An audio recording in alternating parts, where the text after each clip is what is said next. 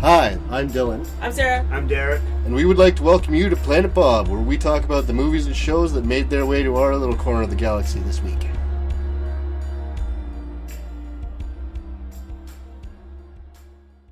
We're here with Ken Carlson this week of Dead Drift fame, Ooh. I will say. Fame. Howdy. Hello. And he's going to talk to us talk with us about 12 Monkeys and Dark City. Two of the best movies of the 90s, I think.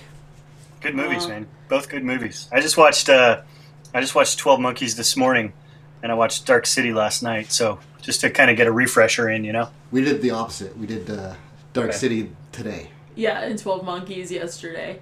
Nice. I didn't find out until today that there's a commentary track on our 12 Monkeys that we could have listened to. There's like two of them. Yeah. So nice. We missed out on that. I feel like commentary tracks are one of those fantastic features that I rarely take advantage of, because anytime I decide I'm going to sit down and rewatch a movie, I'm like, oh, I could watch it with the director's commentary, and I'm like, no, I just want to watch the movie. So I rarely listen to director's commentaries. We do it for movies that we watch all the time. Especially filmmakers we like Guillermo del Toro. We love totally. It makes sense. I mean, I understand like the purpose of it, and it seems like a great idea. It's just, like I said, every time I sit down to watch one of the movies, I'm like, I just kind of want to watch the movie. So it's a feature that I should take more of an advantage of, I guess is what I'm saying. Sometimes they make them really entertaining. Like Trey Parker does Intoxic commentary on some of his movies. They're so good. Like he gets, they get drunk on Cannibal the Musical, and they get drunk and high for Orgasmo. Nice.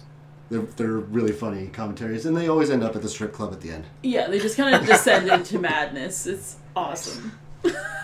Okay, so... Well, hell yeah. Do you have a preference on which movie to start with? Nope. Well, then let's start with 12 Monkeys, I guess, since that was what we watched first. Alrighty. We're not going to be nice to you. We're just going to do what's easier for us. It's fine. Go the order our notes are in. I can handle it. So I think this is the first time I've ever watched 12 Monkeys and actually paid attention. Oh. I'm not going to lie. She's not a huge fan of Terry Gilliam. Yeah. Except for I Fear and Loathing, which I didn't realize until today was directed by him. Yeah, Fear and Loathing is fantastic. Yeah. I love that to be movie. perfectly fair, Terry Gilliam has a style that is rather slow, and a lot of people get bored by his movies. I don't think it's unheard of. I fall asleep watching Time Bandits like every time. Yeah, that was the first thing that Dylan and I ever watched together, and I didn't pay any attention to it. Zero. Right. No, wasn't into it. I don't have a clue what Brazil is about beyond Mona getting her face peeled back. Like, I don't know what else. I like that you call her Mona. Brazil is about being awesome. That's what Brazil is about. Okay, that's fair.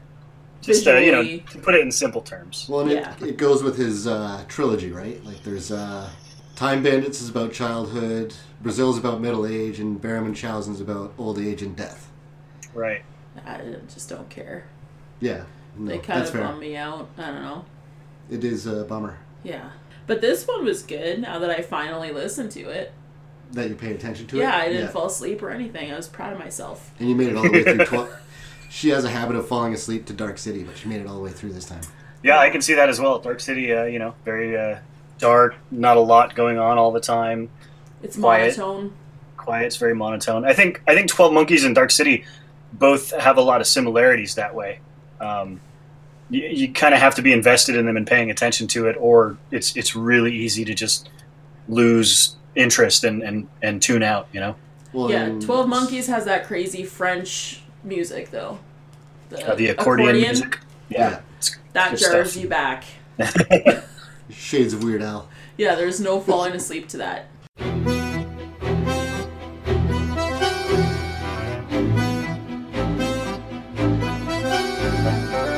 No. So we have this thing we call the future past. It's movies that take place in the future from when they were filmed, but are in the past now. Right. And 12 Monkeys is sort of an example of that. Yeah, it's definitely a future past movie. Three of the time periods it takes place in are in the past now. Right, although when it came out, one of them was the present. Yeah. The 96. Yeah. The 96 was the present when it came out. Yeah, so the future was the future. The future is still the future for us. Yeah. Indeed. Because that was 30 years in the future, and this was 20 years ago? 96, yeah, 21. Oh my god. 21 years ago. It's yeah, indeed we are. One of my favorite things about Terry Gilliam movies is that you get what I call Gilliam tech. So any kind of technology it's not cyberpunk, it's not steampunk, it's Gilliam tech. Yeah, it's somewhere in the middle. It's like yeah, and I love Gilliam tech. You get a lot of it in Brazil. You get a lot of it in 12 Monkeys and some of his other movies. It's just a hodgepodge, kind of mishmash of just junk that he throws together. So I think there's probably a lot of Terry Gilliam inspiration for the sets of Dead Drift, and that we just threw stuff together. Well, yeah, that makes a lot of sense. I really like that weird breathing tube thing. Oh, the spinning thing that lets them breathe outside. Because little... that literally looks like they just found some shit in an old kitchen and then they made something out of it and it somehow filters air. Duct taped it together and now it's a movie prop. Exactly. Yeah, we watched the making of, and they're talking about how they ran out of money for props, so they found this old warehouse basically that had machinery in it, and they just repurposed it. Nice. Like the time machine tube thing. Right. Yeah, that's just an old part from this industrial machine. Yeah. Pretty much exactly as is. His flashlight when he's out exploring the frozen wastes of Philadelphia, it's this. It looks like a tube TV, the tube from a tube TV attached to the end of like a giant battery, but it's just a flashlight, and it's so cool looking because it's not this simple, elegant design of like flashlights that we have in the modern era. It's this, it's this jerry-rigged, futuristic, Fallout-esque contraption, and the sphere with all the little tube TVs, the little 2 to 4 inch tube TVs with the eyeballs. I think even Fallout took a little bit of inspiration from that in the DLC for Fallout 3. I believe it was called Old World Blues. Oh, that was New Vegas. Yeah, in Old World Blues, I think they had those TVs. You meet like eyes. They're exactly. People, but they're programmed, I guess. I can't remember it that well, but. Yeah, I don't remember much of it, but I do remember the imagery of the TVs and the brains in the jars were speaking to you through these floating TVs, and it immediately reminded me of 12 Monkeys, and I'm like, it's cool to see echoes of Gilliam tech making their way into other places in the pop culture. Well, that really makes sense in the Fallout world too. All the because it's atomic punk, right? Basically. Yeah, that works. Yeah, it fits the Gilliam mold. I don't play. I just kind of watch you play sometimes. Yeah. I got lost after games became 3D. I can run and jump and that's it. Side scroller, she's a master, but anything she has to go forward and back doesn't. No. Can't do it. I tried getting her to play Katamari Damacy, and that was just a mistake.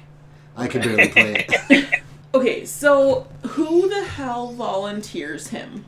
Is it like the leader people? The scientist people? Yeah, they select his name out of a file because he's mentally strong. Oh yeah.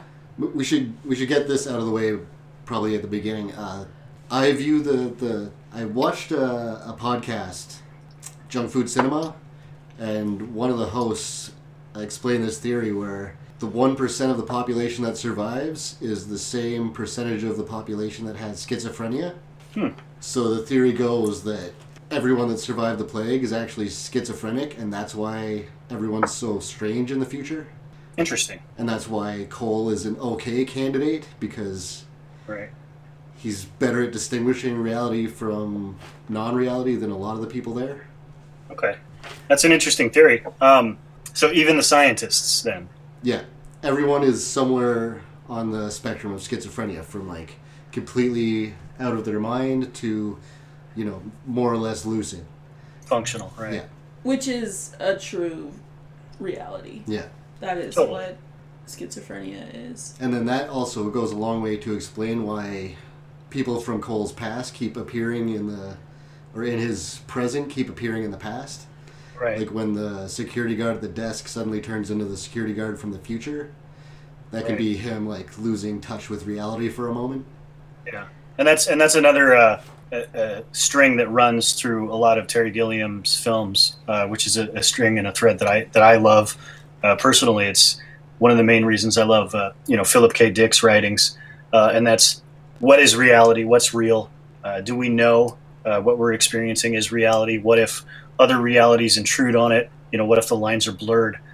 12 Monkeys, I think, has a lot in common with The Fisher King, which is fantastic. And Sarah, if you don't like Terry Gilliam movies, I recommend watching The Fisher King, because it's probably one of his most personal and touching, because it looks at homelessness and mental illness. And it's just really fantastic. And I was struck watching 12 Monkeys this morning, because it's probably been a few years since I'd seen it, that a lot of the environments in 12 Monkeys really reminded me of The Fisher King, like the mental institution that he's in with Jeffrey, and a couple of, like, the city, Philadelphia. Yeah. Gosh, I forgot where I was going with that, but yeah, no, I see what you're saying. It's definitely, yeah, no, it's gone. It's totally gone. No, I was gonna say, like, when we were watching it, I kept wondering why, if finding a cure is so important, you would send all of these unstable, violent people into the past.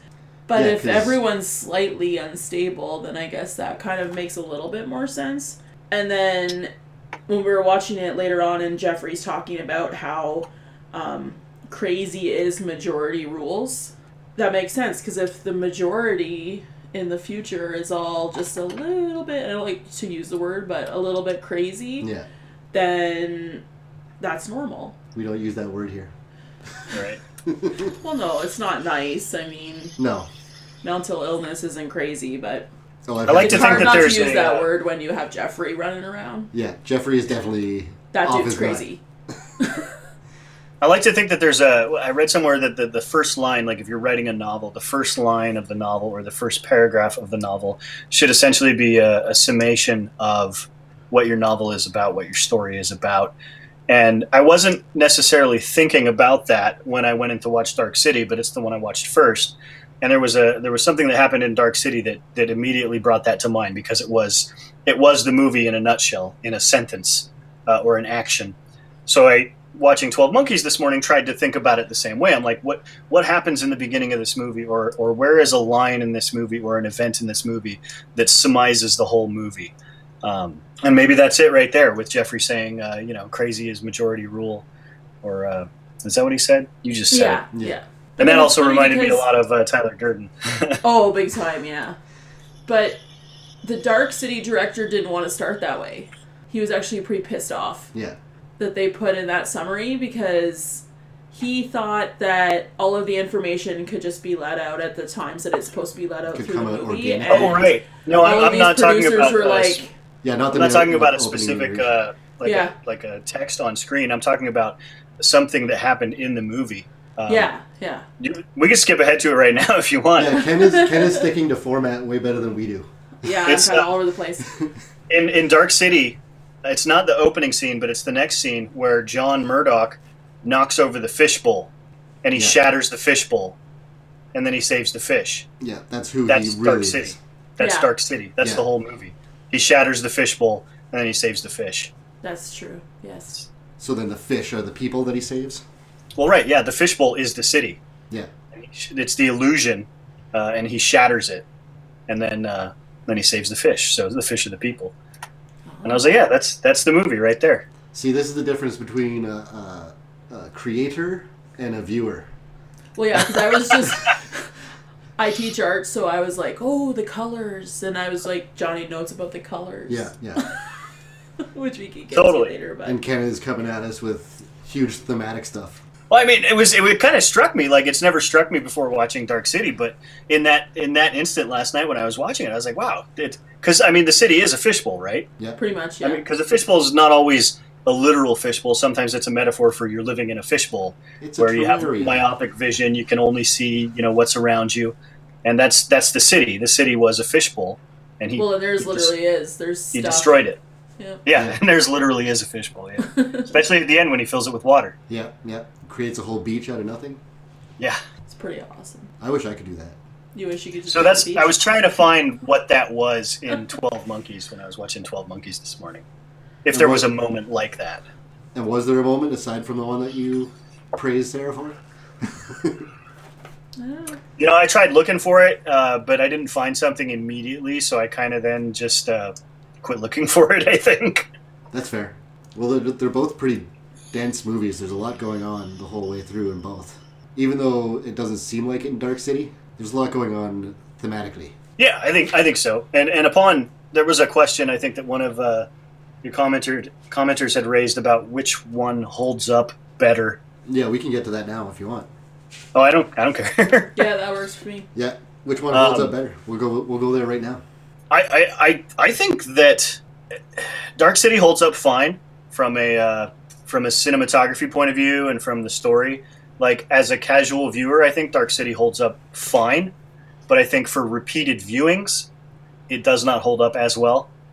At least not for me personally. I've seen it, a dozen times, and I'm starting to get to the point where I think I've absorbed pretty much everything there is to absorb about Dark City. Whereas 12 Monkeys, I feel like I've watched it easily just as many times, and I'm still discovering new stuff. And I think a lot of that probably goes to Terry Gilliam and what he brings to the table versus Alex Proyas. Alex Proyas has had, a couple of great movies, The Crow, Dark City. Awesome. Other than that, it's been nothing fantastic. Well, his last movie was what, Gods of Egypt? Yeah. And before that it was Knowing, and I think I skipped Knowing, even though I heard it was based off of some Philip K. Dick stuff, or it seemed like it was based off of some Philip K. Dick stuff to me. But Terry Gilliam, every movie that he does, and granted he hasn't done a ton, but almost everything he does is great. There's been a few misfires for sure. Yeah. Yeah, I feel like there's more that makes sense in 12 Monkeys, as crazy as that movie is. Like, when I was watching it and getting dragged into the story and piecing everything together, my brain was a lot more active than when I was watching Dark City. Because for Dark City, for me, I kind of, at one point, went back to the day the Earth stood still. And I was like, are people having surgery? Like, are they knocked out while they're tuning and people are dying on surgery tables? And, are people getting crushed by buildings? It just, I don't know. Yeah, you get wrapped up in the mechanics accidentally. Totally. Which can be distracting. Well, yeah, because people should totally be dying during that whole absolutely. thing. The cars was a thing that hit me last night when I was watching it. Everybody driving cars on the street falls asleep, and they just kind of slowly put their foot on the gas pedal as they fall, or on the brake pedal as they fall asleep. So the cars collide. Whereas I'm like, well, if someone falls asleep at the wheel, they don't just stop, slow, and all the cars slowed to a gentle stop. Well, and I thought too, this is kind of weird. Does no one else think it's kind of weird that everyone at midnight has a split-second cat nap? Yeah. Well, and like you said, have that dude not drown in his soup. Yeah. Yeah. Just face plants and he's fine. Nobody picks his face up. He's just... Right. The dude and his wife, they both face planted into their soup or mashed potatoes or whatever it was. So what I went to from that is, okay, time maybe has actually stopped then. Otherwise they would die if they were breathing in their soup. Oh, that's true. So I was like, that means time has actually stopped. But then it goes to everyone else, like the people in the cars, and they just slowly nod their heads down and their cars come to a gradual stop instead of abruptly, instantly stopping. And then there's so it's a little inconsistent in world. And Kiefer Sutherland can still walk around just fine. Right. Well, he's pulled out of it, but I don't know. I just didn't find that level of questioning going on when I was watching 12 Monkeys. But again, I haven't really paid attention the whole way through to 12 Monkeys, so I was pretty invested in, let's pay attention and figure this out. Well, but it kind of reminded me of when I would watch Akira. Every viewing of Akira was oh, I get it a little bit more. And I've been watching that since I was 8 years old, so... I don't think there's weird mechanics in 12 Monkeys the way there is in Dark City. You have time travel, but that's all... They explain that pretty clearly, I think. Well, I like that it's throw them in a tube, suspend your disbelief. They're going to the past, just trust it. And you're okay. There's not too many things where you're oh, okay, but how did that work? Whereas right, and I think that's because they don't get too much into the technical aspects of time travel. Because it's like it's look, we can Gilliam's examine the story. technical aspects of time travel, but then we raise questions, we draw people out of the movie as they contemplate it, or we just say, hey, here's time travel. That's what our story is based on. You know, we're going with it. We're not going to explain it. Here it is, and that's that. Well, and Cole even tells them right at the beginning when they're asking him about where he's from. You know, I'm from the future. What year is this? It's 1990. It's supposed to be in 1996. Is it 1996 in your present? You know what I just thought about? What? Did you ever check to make sure this is working? Yes.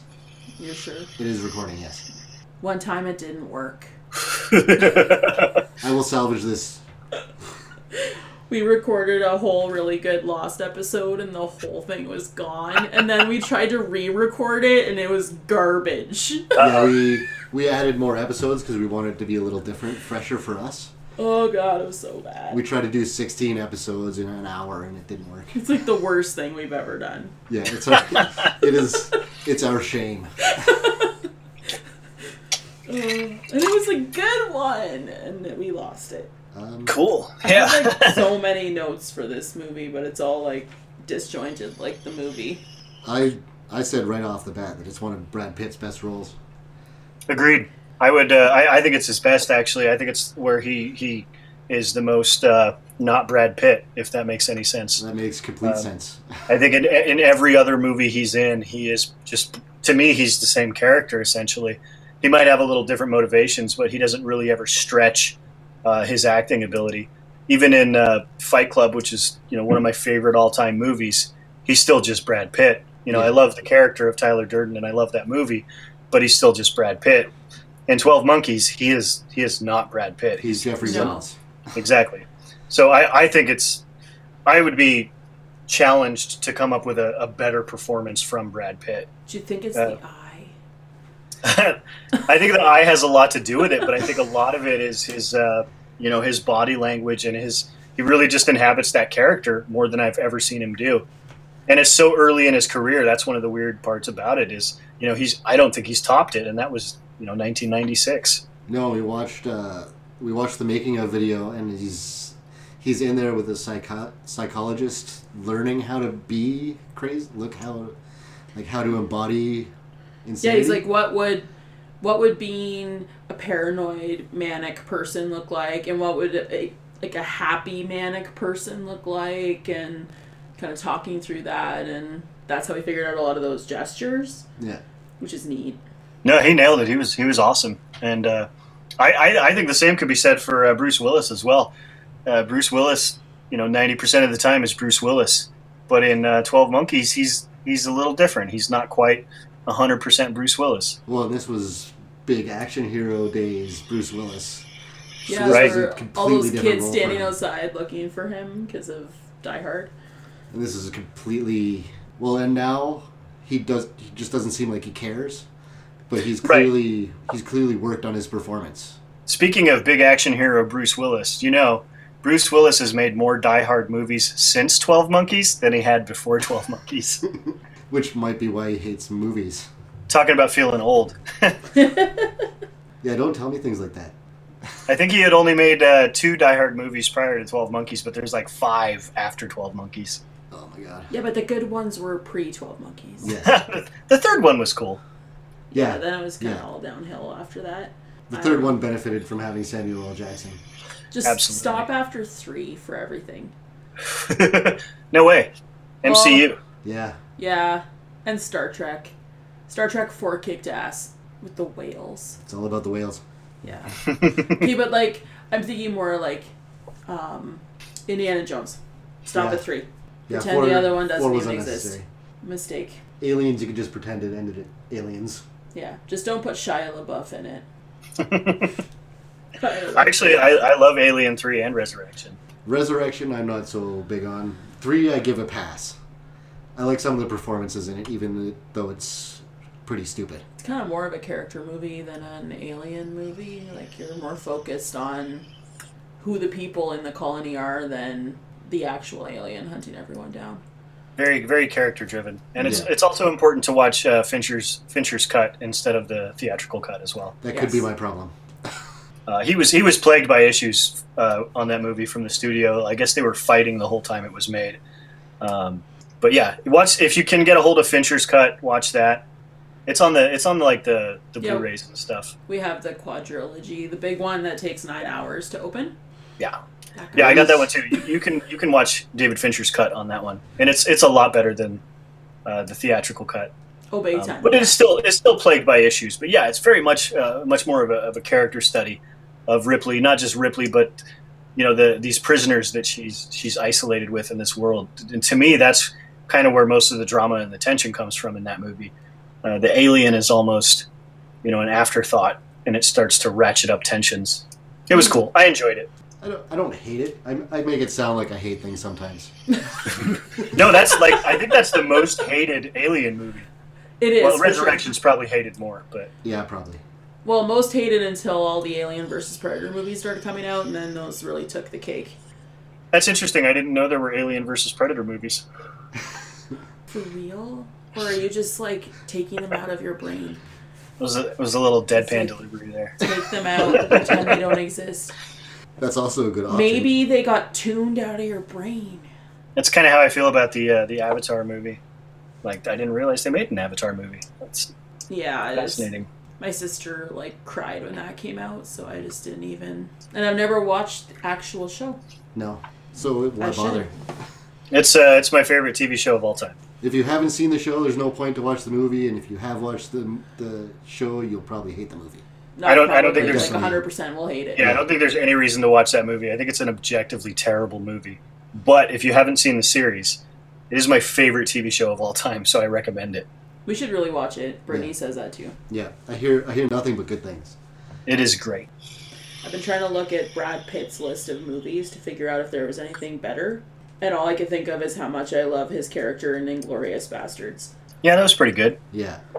Aldo Rain, something like that? Yeah.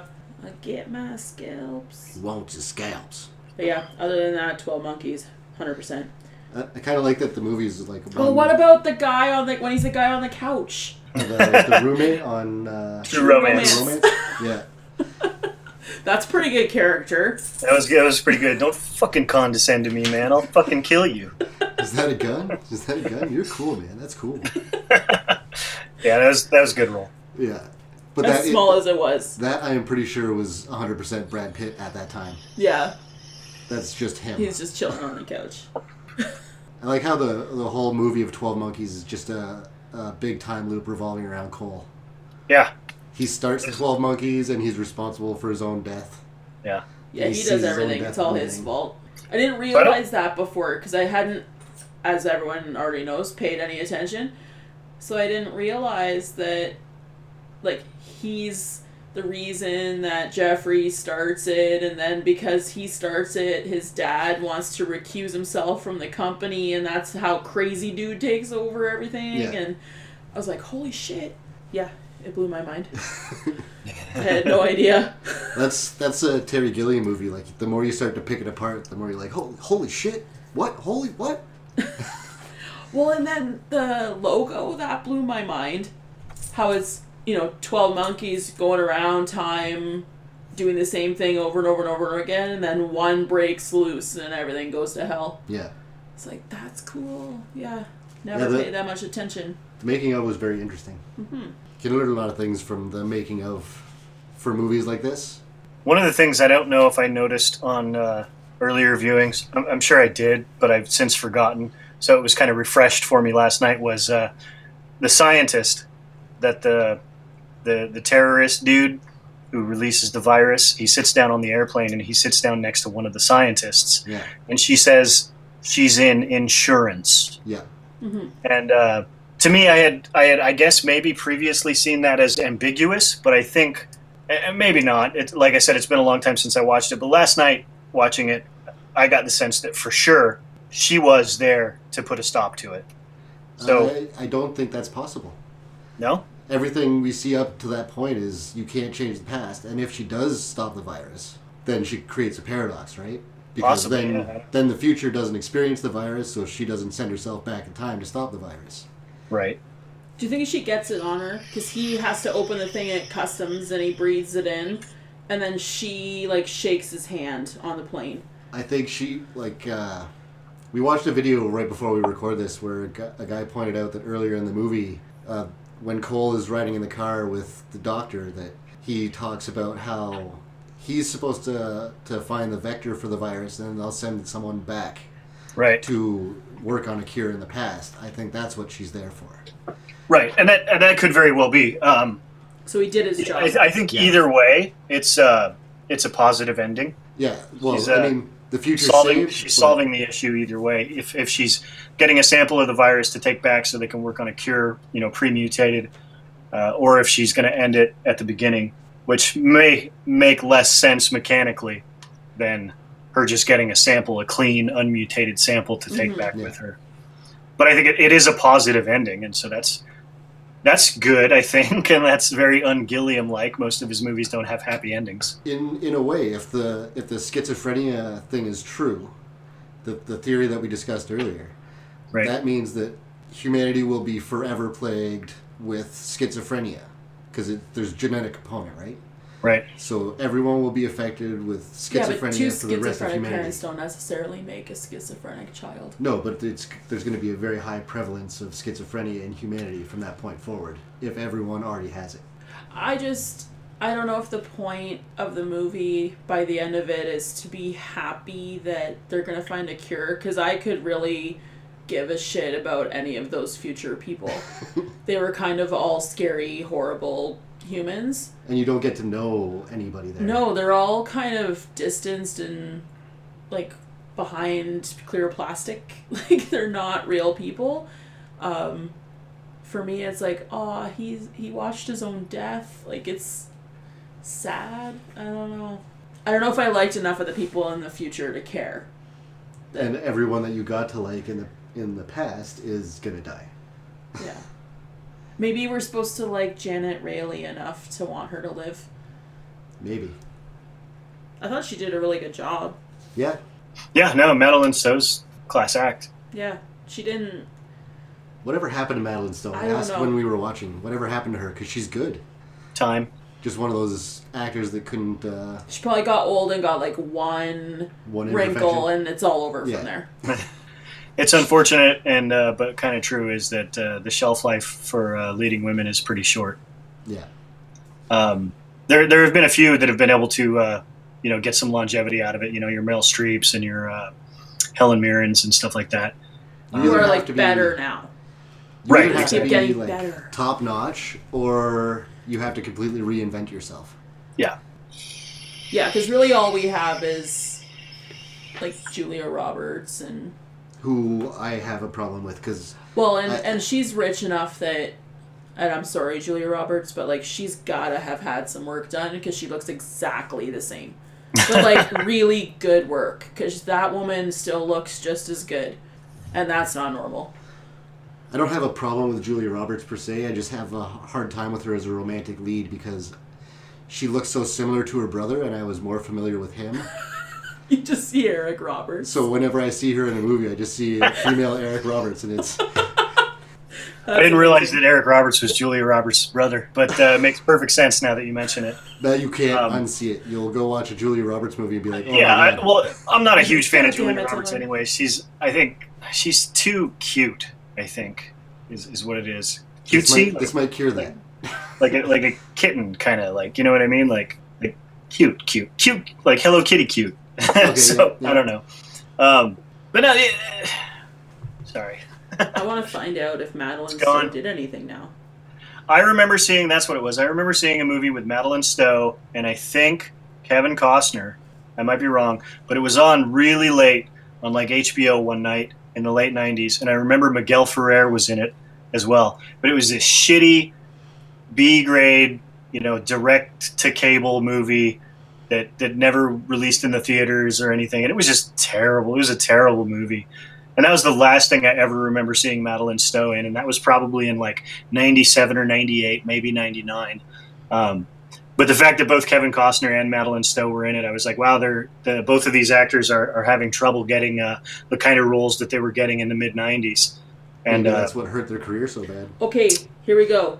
TV movie, show, TV movie, show. Okay. So she's been on TV. So she moved to TV. Yeah, she was doing Revenge, which I never watched. No, me either. Yeah, never heard of it. Yeah, so she's making money, but she's not big like she used to be. Right. She's still working, which is good. I mean, the only two huge things that I can remember that she was in were Last of the Mohicans and 12 Monkeys. Yeah, those are the two things that I recognize off the top of her IMDb profile. Well, and I think, too, a lot of actors, when they get older, might move towards TV because it's stable. Like, you're in one spot, you're working in one place, you're not all over the world. Like, you can have your kids and... I don't know. I think unless you're one of the ones that's in super high demand and makes just a ton of money, you just kind of take what you can get. That's fair. That's to stay working. Mm-hmm. Which, I mean, that makes sense. I would. Yeah. Totally. All the TV movies. Maybe she'll come to Sudbury. Maybe. We have lots of TV movies that are filmed here. It's all we do. Hallmark movies. I liked how at times Terry Gilliam almost tries to get you to think that Cole is crazy. Mm-hmm. Like when they swap in the security guard from the future and things like that. Mm-hmm. But then at other times, it's not possible that he's just crazy. No, it's totally, I don't think possible that he's just crazy, but he is crazy. And I think there's definitely windows into that, like the voice that talks to him that calls him Bob all the time. Yeah. Mm-hmm. So it's definitely, I think, put out there to mislead you into thinking that maybe this is all in Cole's head. But I don't think it ever sells that. Well, and there's things that are impossible if he's just crazy, like disappearing from that room where he was tied up, or just disappearing in that pond. Like she was right there, he's gone, no footprints, nothing.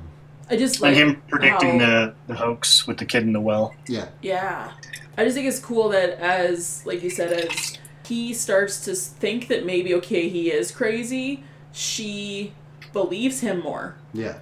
So the more she believes him, the more he thinks he's just nuts. Yeah, on his last trip, they completely reverse roles. Right. She completely believes him, and he's questioning everything. Right. He's ready to turn himself in, and she's totally bought into his worldview. Even though she doesn't really understand what's happening. Right. There's just, like, that photo is what put her over the edge. Seeing him in that World War I photo with, what was that guy's name? Miguel? Jose. I knew. And the fact that he had the ballistics said that the bullet they pulled from his leg was pre-1920. Yeah, and that in combination with seeing the photograph of him in World War I, that was enough. I mean, there's no way she can explain that rationally. So what he's saying has to be true, and she's rational enough to realize that, and rational enough to know that no one else would believe her. Yes, because she doesn't tell anybody. Well, that's part of why I didn't understand why they would send Bruce Willis into the past, because you'd think they would brief someone. Like, okay, you're going to go in the past, and you're going to pretend to be homeless because you're dirty and you don't know what's going on, but just, like, avoid people and avoid police and just quietly try and do your job, and instead he lands and, like, immediately ends up tossed in jail and then a psych ward. In the loony bin with Jeffrey Owens, which is not where anyone should be. No. And he even gives Brad Pitt the idea for the 12 Monkeys. I feel bad for everyone in that place. Being in there with Brad Pitt's character, not good. He really likes his chair. Yeah, he does like his chair a lot. I like that. Fetch! He's just such an asshole to everyone he lives with. And just climbs in the guy's bed when he's talking to Cole. When Cole eats the spider, Jeffrey just climbs over the other guy and huddles up with him in bed. Yeah, like that's very Renfield. Don't eat the spiders. I like that the scientists suggest that he try that again. Like eat more spiders? Yeah, they said How are that. they gonna get the spiders out? I have no idea. I'm pretty sure spiders lose versus stomach acid. Oh yeah, definitely. For sure. I think they may have meant to put it in container next time. Yeah, that'd be better. Not this container. Yeah, he just didn't have the it. goblet container. Not the container filled with corrosive acid that breaks down everything. Yeah, yes. Not that one. That's a bad choice. What else I got? I wrote a lot of stuff, but it's all incoherent. I have one here that's Cole, all I see is dead people, is completely spot on. Every single person he interacts with is already dead from his perspective. There's nothing he can do to save anybody. Oh yeah. Yeah, that's true. You don't really care. Like when Madeline Stowe asks if he killed the guy that attacked them, He's like, all I see is dead people. Right. He's dead. You're dead. That guy's dead. Everyone's Everybody's dead. dead. Yeah, it would be easier to take people out that way. Yeah. You wouldn't care because everyone from your perspective is already dead. I like, though, that he stops doing that because she gets upset. Like, he wants to make her happy. Yeah. So he doesn't kill the psycho pimp dude that breaks into the house, like, into the room. Yeah. Just drags him into the bathroom to rip his teeth out in front of the guy. I didn't really understand why he did that. Maybe to keep her away from him? Maybe. Or him away from her? Keep them separate. You gotta keep them separated. Yeah, because he was going to totally try and kill Madeline Stowe. Yeah. Makes sense. Keep her safe while he extracts his teeth. Freak him out. That mission accomplished. Well, that would freak me out. Someone ripped their molars out in front of me. Crazy dentist was up here. So what was with the homeless guy? I don't know. Was he actually from the future, or was he just another crazy dude? I'm gonna go with that. He in the past, he's the crazy dude, and in the Cole's present, he's just a voice in Cole's head. It's part How of his... many years difference is there? 30 years. Between when the virus is released and Cole's present, it's 30 years. So it is technically our past. Yeah. I don't know. I didn't pay that much attention to what he looked like. Like, if one could be a past version and one could be a future version. I don't think he was represented in the future by any of the scientists. Like, none of them caught my eye. None of them looked distinctly like him. No. No.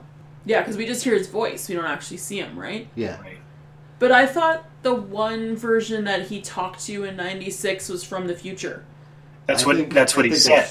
I think that guy is just crazy, and that's the delusional world that he lives in. Like the guy earlier who was talking about, sometimes I go and visit alien planet. Yeah. I'm part of an intelligent elite. I like that guy. I think that was just the crazy guy's delusion. When With the suit and the bunny slippers. Yeah. I liked him. And when Stowe comes back later and interacts with him, he's forgotten that delusion. I think he's just a crazy guy, and in the future, he's Cole's inner monologue. He's the voices. Or that guy in the bunny slippers, his little speech about being mentally divergent and creating alternate realities. Maybe that's what encapsulates the whole movie. And the whole story unfolds in young Cole's eyes in the airport when he sees this man get shot and this woman running after him screaming. He unfolds that whole story in his mind. So it all just happens in that kid's mind because he's mentally divergent. Or did that just blow your mind? A little bit, yeah. Any of that Tim and Eric gif. I mean, it's certainly a possibility. With things like this, when you try to look for alternate explanations, alternate facts, as it were, to maybe just try to see it from different angles and see movies, what other those possibilities there might be. Yeah, totally. In reality, not so much. So it's entirely possible that the whole story just unfolds in that kid's head. That could work, but then that's I don't know. That's to a me, lot to me for that, a kid to understand. And to me, that cheapens the story a little bit. There's not a whole lot of other stuff pointing to that being what is the case, but just interesting to think about, I guess. Yeah, it's interesting to think about these things, but I don't know if it works. Well, and it's neat when you think about motivations. Like, would he have turned into the same person and been in jail and needed a pardon and everything if he hadn't watched that murder? Like, would he be violent and... If he hadn't seen himself die in front of his own eyes? Yeah. So would any of this... None of this probably would have ever happened if he hadn't viewed himself dying? Like if he was late to get to that flight that day and he didn't see himself die, would any of this have happened?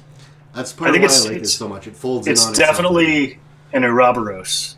Yeah. Yeah. It is a self-contained paradoxical loop that all of the events essentially aren't possible without all the other events. They all kind of set everything in motion, and it contains itself in this loop. Yeah, it's Cole basically, like you said earlier, Cole's presence instigated the creation of the 12 monkeys, which brought Jeffrey's dad to pull himself back from his research, which allowed the crazy dude to, undetected, steal the virus and create the end of the world. So it's very, very much a loop. Yeah. On a day when everyone's distracted by giraffes running down the freeway and... Right. Well, and that's another thing. The future was deceived by that with all the 12 Monkeys posters saying, we did it. They did do it. They just didn't know. They didn't have the context for what was done. Right. They did something else. They misunderstood. That was pretty cool special effects, actually. With the giraffes. The giraffes and all the animals getting free. And yeah, for a long time I didn't really realize. think about it. I didn't realize so many of them were computer generated either. But not the bear. No, the bear was for real. Apparently it was a pain in the ass, too. Trying to get the money to pay for the bear. Everyone was, like, overpricing their bears.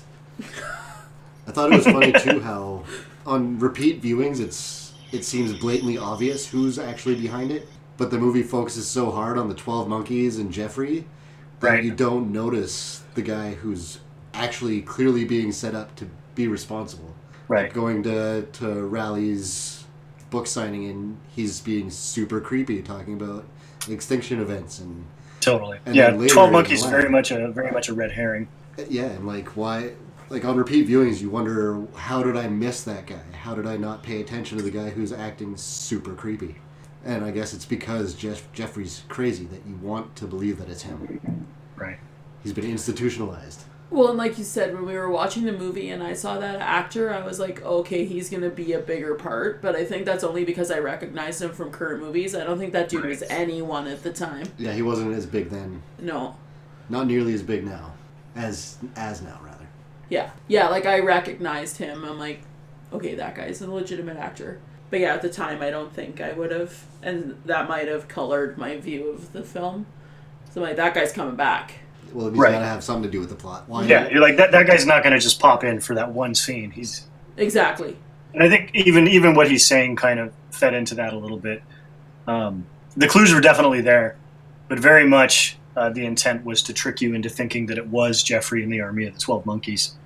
So it's a nice surprise, nice surprise reveal at the end when you realize it's not him. Oh, and there's even a flashback memory that James has where he sees the man in the yellow coat with the ponytail, and he turns to look at James, and it is Jeffrey's face. Yeah. Mm-hmm. In one of the flashbacks. Yeah, in one of Cole's dreams. Yes. To me, that's just his mind trying to fill in things that he can't put together in his brain.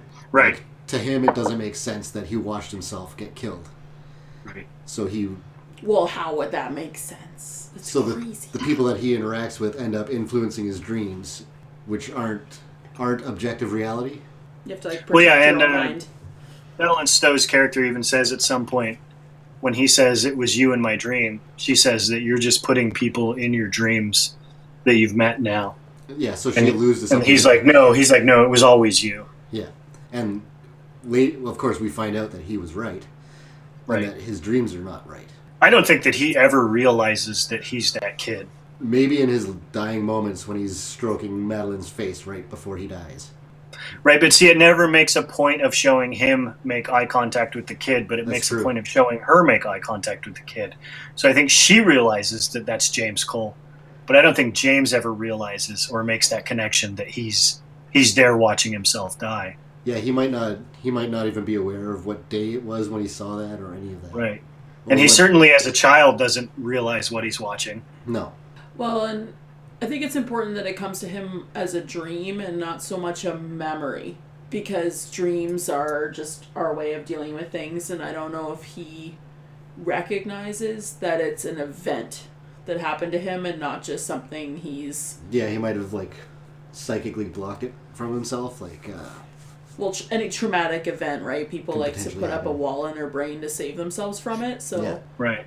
I don't know if him being in the same place would even, he wouldn't even tumble to it that it was exactly the same location.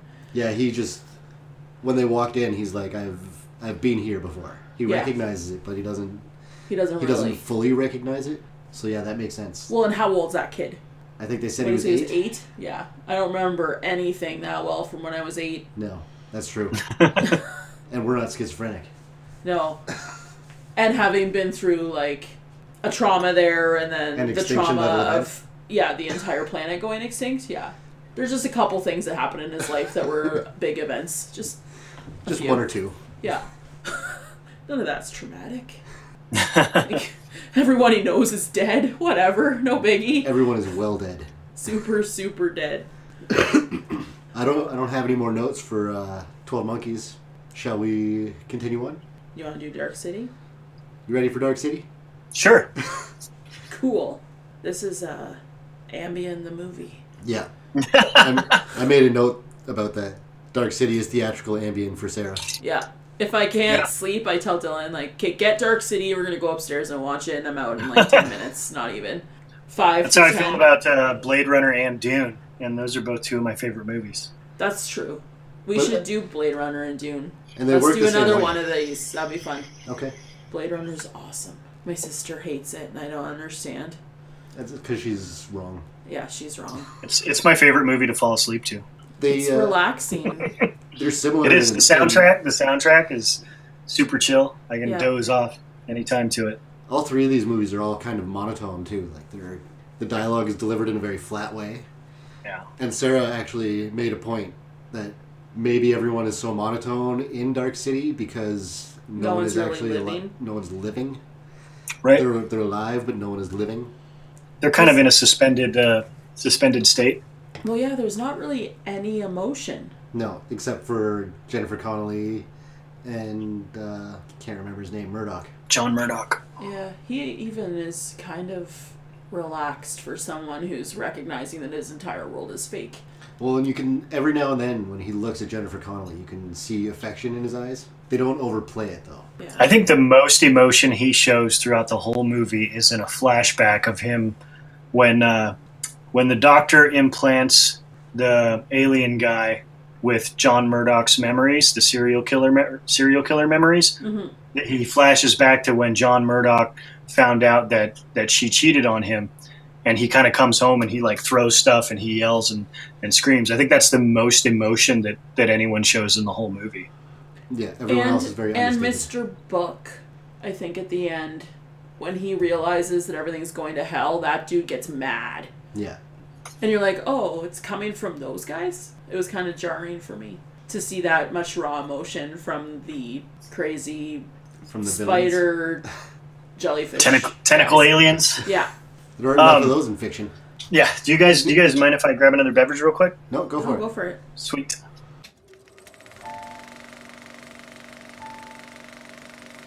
The Epic Film Guys podcast is a film comedy podcast with two best friends celebrating everything we love about going to the movies.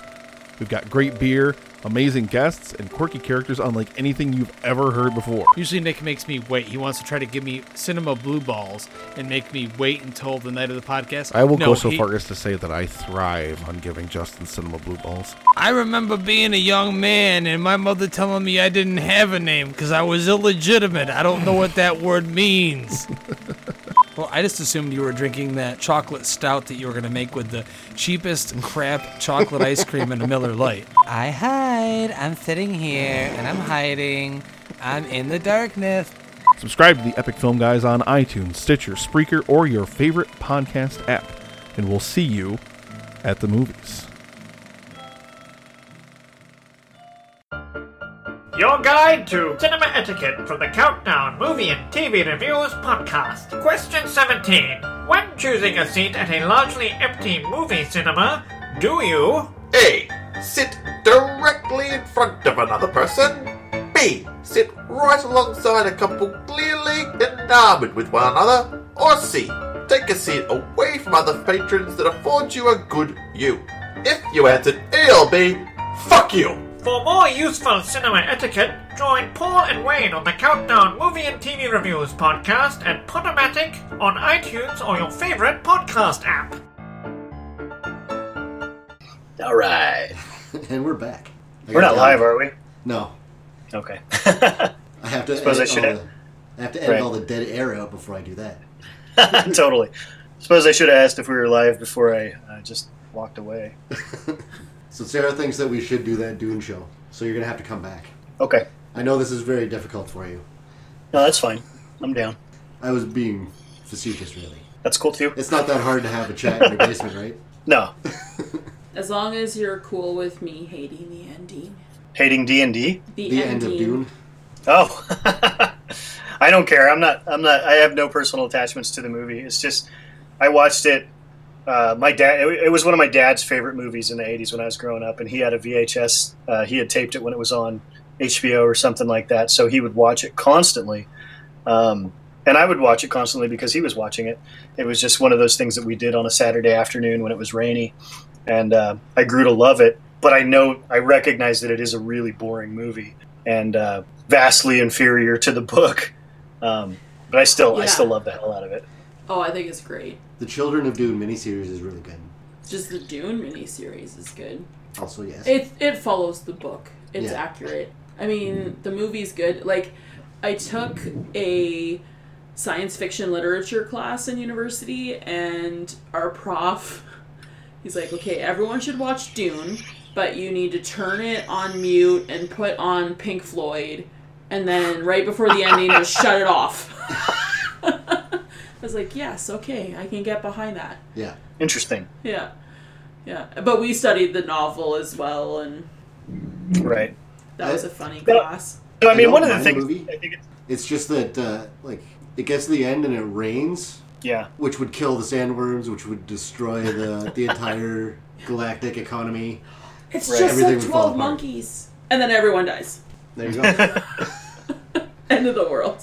So I think it's always important to remember, and I always try to keep this top of mind, especially when you're watching something that is an adaptation of a different source in another medium.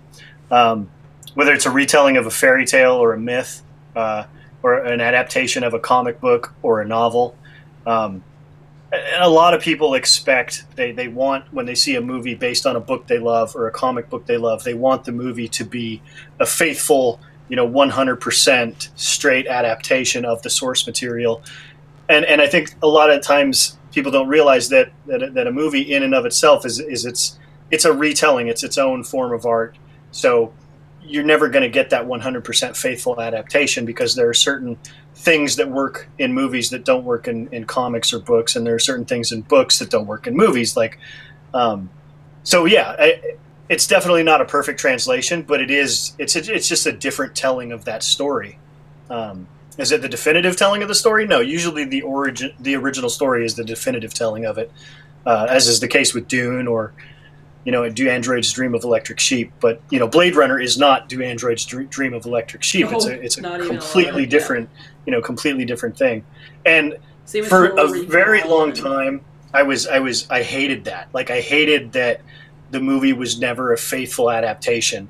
But over time, I've come to actually admire the fact that most movies aren't, because it is a different medium and it has its own requirements. And as a creator myself, like if I take a source material like I'm doing right now with this comic book called Penny Palabras, I'm kind of shaping my own retelling of the story, and I'm changing a lot of things about it. And I know that a lot of people will be upset about that because they'll be like, this isn't 100% faithful to the comic book. And I'm like, no, it's not, because can't be. You're seeing the story now through someone else's eyes. Someone else is spinning this yarn, so it's going to have their touches on it. And sometimes that one's up good, sometimes bad. Sorry, I'm off my soapbox now. No, it's true. Like my version of a drawing of something, or a painting of something, or a sculpture of something, it could be exactly the same subject, but they won't look the same. Totally. So, that makes sense to me. And my issue is always, if you want a one-for-one reproduction of the original story, go to the original story. Right. Why do you want it in a different medium? It doesn't, right. I want something new. I think a lot of people have this idea that movies or cinematic adaptations are the end-all, be-all of a story's life. Like, that once it's made it to the movie, that becomes the definitive version. There's no need for it to be adapted or interpreted again. It's finally a movie. I remember being one of these people in the 90s that like, I want to see an X-Men movie, and that'll be it. Then I'll be done with the X-Men. And it's like, no, I'm not. There's never been an X-Men movie that's been as good as the X-Men comics. And I don't think there ever will be. And that's fine, because they're two very, very different things. And it was the new Robin Hood movie by Ridley Scott. Ridley Scott made with Russell Crowe. Did you guys ever see that? Yeah, back in the day, I think. Yeah. It's not great. The new one, yeah. Which one? It's not great by any means. Russell Crowe? No, I have not seen that. No? No. So Russell Crowe... Prince of Thieves? What? That's not Russell Crowe. No. I'm asking, is that what you were thinking? Yes. Okay. No, this one's newer than that. This one came out like 4 or 5 years ago. Yeah, I was thinking like Bryan Adams. Not Bryan Adams. This is the one where Russell Crowe is Robin Hood. It's directed by Ridley Scott. It's not a great movie, but it's a fun movie. This is the one where Robin Hood basically invents the Magna Carta. Interesting. Uh-huh. Yeah. It's silly. It's not a faithful retelling. It's an interpretation of the story. I think you just need to That's why I get like the it. heart of the story. I think that's why some adaptations work and some don't. Like, that's why Ender's Game was so crappy. Well, they tried to cram everything into one movie. Well, and you just didn't care. Yeah. Like, I didn't care about Ender at all. And in the book, you do. You really get to know him, and you don't in the film. And that's what's missing. Like, you could change a bunch, you could leave things out, but if you don't have the feeling, then it's all gone. It's like Watchmen. I really like the movie. I really like the comic book, but the movie is not the same. You can't look at them as the same, really. Yeah, they're not the same.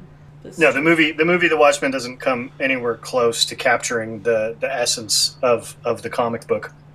And same with Ender's Game. It completely misses the mark of the book. It's tragic. It's hard to recapture that stuff, you know? And Sometimes it's hard to get that essence. a lot of the story for Watchmen is there, but I feel like the heart is cut out of the movie somehow. I don't know what happened in the translation because it's almost a shot-for-shot translation.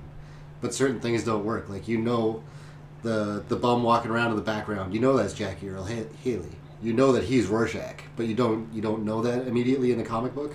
He's just kind of subtly there with his sign for certain scenes.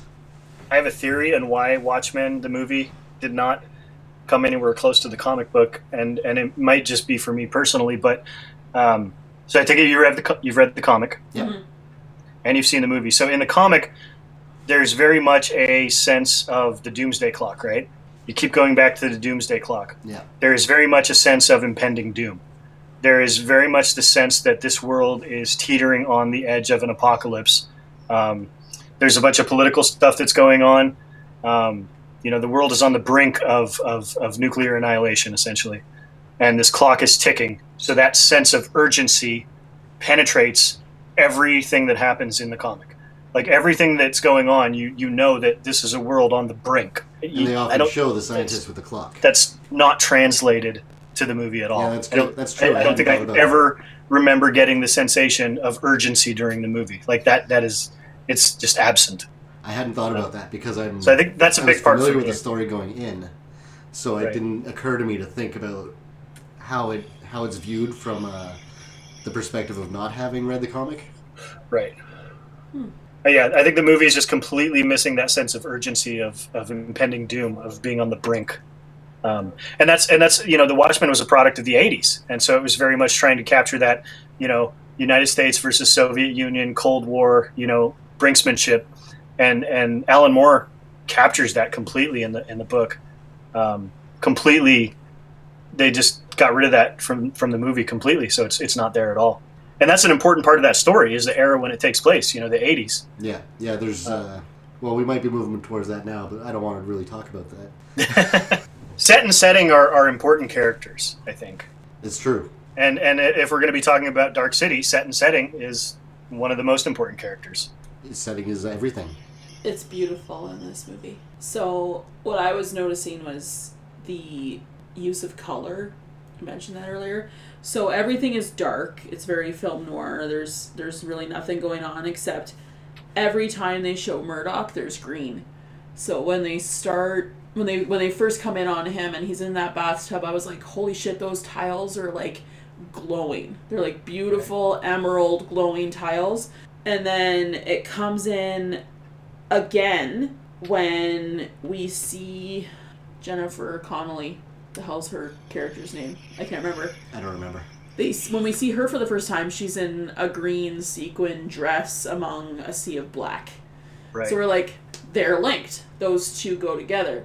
And then they did the same thing when we meet his uncle. He goes to that Neptune's Deep or whatever the hell it's called. And the eyes are like crazy green beacons in the dark. So it's like, every time something links to him, there's green, and then anytime there's something that he wants, like a woman that he wants, it's red. So the prostitute who helps him out and gets him out of the automat, everything about her is red. Her lips, her dressing gown, her walls, the beaded curtains, everything's red. And then at the end, when he wants to have a real, true relationship with Jennifer Connelly, she's wearing red. So it's like, oh, okay, that's kind of an interesting use of that I'd never noticed before. Yeah. Probably be because I fall asleep in the first 10 minutes. But I don't know, I really like that because everything else is either green or black or like a beige, like illuminated. There's a lot of brown. sick yellows in there too. Yeah, like yellow ochre, like muted, not really a colors. Absolutely beautiful art direction in that movie. And that's, all the stuff you're talking about, the greens connecting to Murdoch, which, I mean, maybe if you want to think about green as life and renewal, and red as desire, so that all makes perfect sense, and it came across. And I was just looking up last night, the director of photography on Dark City is the same director of photography from Prometheus and The Martian. He's probably done a lot of other cool stuff. Sense. But makes a lot of sense. Beautiful movie, for sure. Well, beautiful movies. Yeah, indeed. Yeah. They're all pretty amazing. I mean, that's what I enjoyed most about Prometheus. It was just the look of it. Yeah, totally. Absolutely. 100%. Yeah, the look and feel of that movie. Because even if you don't like the story and it pisses you off that it wasn't an alien movie, it's still gorgeous. Yeah, the story still makes me angry, but it is a joy to behold. Yeah. There's not a frame in that movie that is not gorgeous. Well, that's how I felt the whole time we were watching Suicide Squad. Like, this movie sucks ass, but it's really pretty. I tried to give that movie a chance. I gave it so many chances, and in the end I was like, oh, I see what they were trying to do, but just completely off the mark. Yeah, for me it was all visuals. It's what got me through. It's a bloated mess. Pretty much. I don't know. The only good thing I can say about it is that it was shot well. It looks nice. Yeah, it was schizophrenic like James Cole. Yeah. Yes, true. Only less aware. Yeah, not aware at all.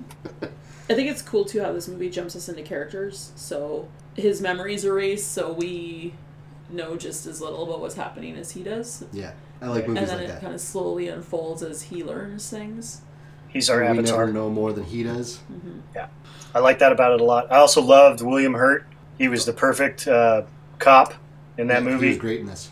He's confused by everything that's going on, and you get very much the sense that he's just a regular dude trying to make sense of a crazy world, and he gets dragged along with John Murdoch and his wife. I forgot her name. Her name's Anna at the end. I remember that. Yeah, I remember that too. I don't remember what it was before it was changed to Anna. But they finally drag him along, kicking and screaming, and he comes with them, and he embraces, the newness of what they're discovering. He's the Madeline Stowe of this movie. Yeah. Their journeys are mirrored. Indeed. Yeah, and he does a really good job, but he doesn't stand out. Yeah. Yeah, he just kind of fits in beautifully. And I really liked Eddie's character as well. Not even so much his character, but the design around him.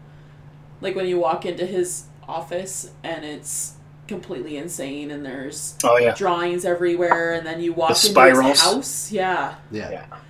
And I liked what they did with the set in the house because all the proportions are totally off. So, and I was trying to get a really good look at it, but like the fireplace almost goes straight to the ceiling, like the opening of the fireplace. Like that's not right. And then the police officer guy you guys were just talking about is sitting on a chair, but the chair is tiny, and he's almost sitting right on top of this entire armchair. So the set makes you feel just as crazy as the guy feels trying to figure all this out, and it doesn't make any sense. And right. I just thought that was really well done. And I look at stuff like that and I think how much work would go into making that set. Like, I don't want to sit there with a crayon and draw on a wall for 45 hours just to get this set. It's amazing. That's a great art department and art direction there when, they're trying to get you into the head of a character, just with the setting. Yeah. Just with their furniture and their walls. 7? Were you thinking 7? Yeah. I was like, what's that dude's name? With all the notebooks. Does he have a name? John Doe. Yeah. His character is John Doe. And they made every one of those notebooks. They're filled. Like someone Dark hand wrote that City shit. reminds me in a lot of ways of Seven. I was thinking about it when I was watching it, and mostly visually, you know, with the grittiness and the color palette is very reminiscent of Seven to me, which is another beautiful movie that is dirty. It's a dirty subject matter, And it's photographed beautifully. Yeah, it's wet and it's filthy. I always harken back to the garbage truck scene in the alleyway, I think, as the scene that sticks out to me the most from Seven, just visually. And that reminds me a lot of Dark City. Yeah, and I think of them getting in the car, and it's just pouring. And you're like, no wonder Morgan Freeman wants the hell out of that city. Yeah. I wouldn't want to live there either. And I get that with Eddie, like why he would want out. Like, I've tried to find a way out of this city and there isn't one, so I'm going to take my own way out, and he jumps in front of the train. If he had waited a day, everything would have been better. Yeah. I don't think at that point it could be better for him, though. I think he was No, just he's gone broken. around then. That's true. The only psychiatrist they have is Kiefer, and he's not okay, so... Speaking of Kiefer, I made a note that the delivery of his lines in this remind me of Stevie from Malcolm in the Middle, the kid in the wheelchair. Kind of. The way he would say 3 words and then pause and then say 3 more words. So Kiefer's got asthma. I guess so. Or his character does in this. So I started thinking last night as I was watching it about a sequel, and I know it's never going to happen, but I just thought it was fun to think about. What if, Dark City 2, where John Murdoch, because it's a big spaceship, right? So John Murdoch is essentially commissions people to start building, or he just builds them with his mind powers, whatever. Start building telescopes, and they try to find Earth, and then he starts steering the Dark City toward Earth to come back, and then we've got a city on the horizon at sunset. But then I don't know. And then the whole world is destroyed from a virus, and there's nothing left. No, I mean, we clearly have to build a wall between us and the Dark City. We're not letting those people in. Are you kidding me? Yeah, they're not okay. How would you build that wall? Doesn't matter. Look, here's the thing. When the people from the Dark City send their people, they're not sending their best. They're sending rapists and murderers. They're going to make Dark City great again. Some of the Dark City people, I assume, are good people, but, most of them not. Most of them, we don't want them here. Right, exactly. They're just not good people. I think the people making this movie are just big weirdo nerds too, because every time I would look at the aliens, I'd think of Cenobites. Yeah. Because especially when you have the close up on their outfits and it's like black leather and like 9,000 buckles, and you're like, that dude never goes pee. No, because he can't get out of that outfit, and then when they show the face with the clock, I'm like, that's Giger, 100%. Right. Especially Lee, remind me of Lee. Yeah. So I don't know. I feel like those dudes are big nerds, and they're just pulling from everything. They're just referencing things. Yeah, because I don't know how you don't see Cenobites when you watch that movie. Oh no, I totally got it. The suits, I was like, wow, are they wearing still suits? Yeah, exactly. That solves the pee problem. There you go. You just pee in the suit. But they don't like water, so maybe they don't. Which is silly because they inhabit human brains, which are mostly water. Well, and they look like jellyfish spiders. Like when they came out, I was like, that's a sea creature. Did they say that it hurts them, or that they just... Because Sutherland says they have a phobia of water. I don't know. Right, well, when he moisture. force pushes that one into the water cooler, it explodes. Oh, okay. I forgot that part somehow. Yeah, the biggest action piece in the movie, and I missed it. Right. You were napping, maybe, for that part. Yeah, maybe. I did fall asleep a little bit. Yeah, I had to poke you. I am a little Abby bit in tired the today. movie. I made a note that when the prostitute points out that John's name is very appropriate, that it's not just because it's a name for a person patronizing a prostitute, but it's also a really easy name to identify with as a protagonist. So, like, he's John Everyman. Right, or John Doe. Yeah. I just thought that it was interesting that she makes an allusion to his name, and... Yeah, they're not going to give him some crazy, complicated... No, because you want to... John is such a common name, it's easy to identify with, I think. Well, it's good because there's no associations. Like, if you say John... Yeah. People don't automatically go to one character. Whereas, like, you couldn't name him, like, Hannibal. Without thinking of Hannibal Lecter? Yeah, there's one Hannibal. Hannibal King, Sarah. No. I think you're forgetting Blade Lecter. 3. Only Lecter. Come on. The second best Blade movie. After Guillermo's. Second best Blade movie. That doesn't beat Hannibal Lecter. Okay, fine. Second best Blade movie. Are you talking about Blade 2? Yeah. That had the cat from Red Dwarf in it, so it's my favorite. Hey, this has been a good day. I've eaten 5 times, I've slept 6 times, and I've made a lot of things mine. Tomorrow, I'm gonna see if I can have sex with something. Ow, yeah! Well, it's from Guillermo del Toro, so it's my favorite too. Fish a la creme. Fish. Well, and you haven't watched Dead Drift yet, but there's a lot of it's very Red Dwarf. Yeah. Dylan watches everything when I'm at work, like a sucker. I tried to get you to watch it, but you fell asleep, I think. Don't Sarah take that personally. Yeah, don't take it personally. Sarah has a habit of falling asleep to anything. If it's like past 8 o'clock p.m., I'm done. Yeah, I'm a little surprised she's still with us. I fall asleep a lot these days, too, when watching stuff. So when people are like, hey, you want to go to the bar before we go see that movie? I'm like, nope, because if I have a drink before I watch a movie, I will fall asleep. Yeah. Do you want to watch that movie alone? Because that's what's going to happen. See, for no, me, it's unfortunate. I think home. it's a byproduct of my age, but... Well, we're all old. Yeah. We were trying to explain that to our students, me and my principal. They're like, well, why don't you just stay awake? We're like, no, you don't understand because you're 20. What is this stay awake nonsense? Yeah, no, 8:30, 9 o'clock, it's all over. We're going to bed. We're like, go party right now. Like, enjoy yourselves now because in 10 years it's just downhill. It hits you quick. Yeah, I don't think they get it. You just I'm suddenly like, you guys turn gotta old go one have day. fun. They'll ask me, like, do you wish you could go back? And I'll say, no, like, I don't really want to be a teenager again, but I'd like to be a teenager for one night to go, like, party hard and not, like, feel horrible the next day, and, like, that'd be fun. Then transfer back to yourself for the next day? Yeah, then be me again.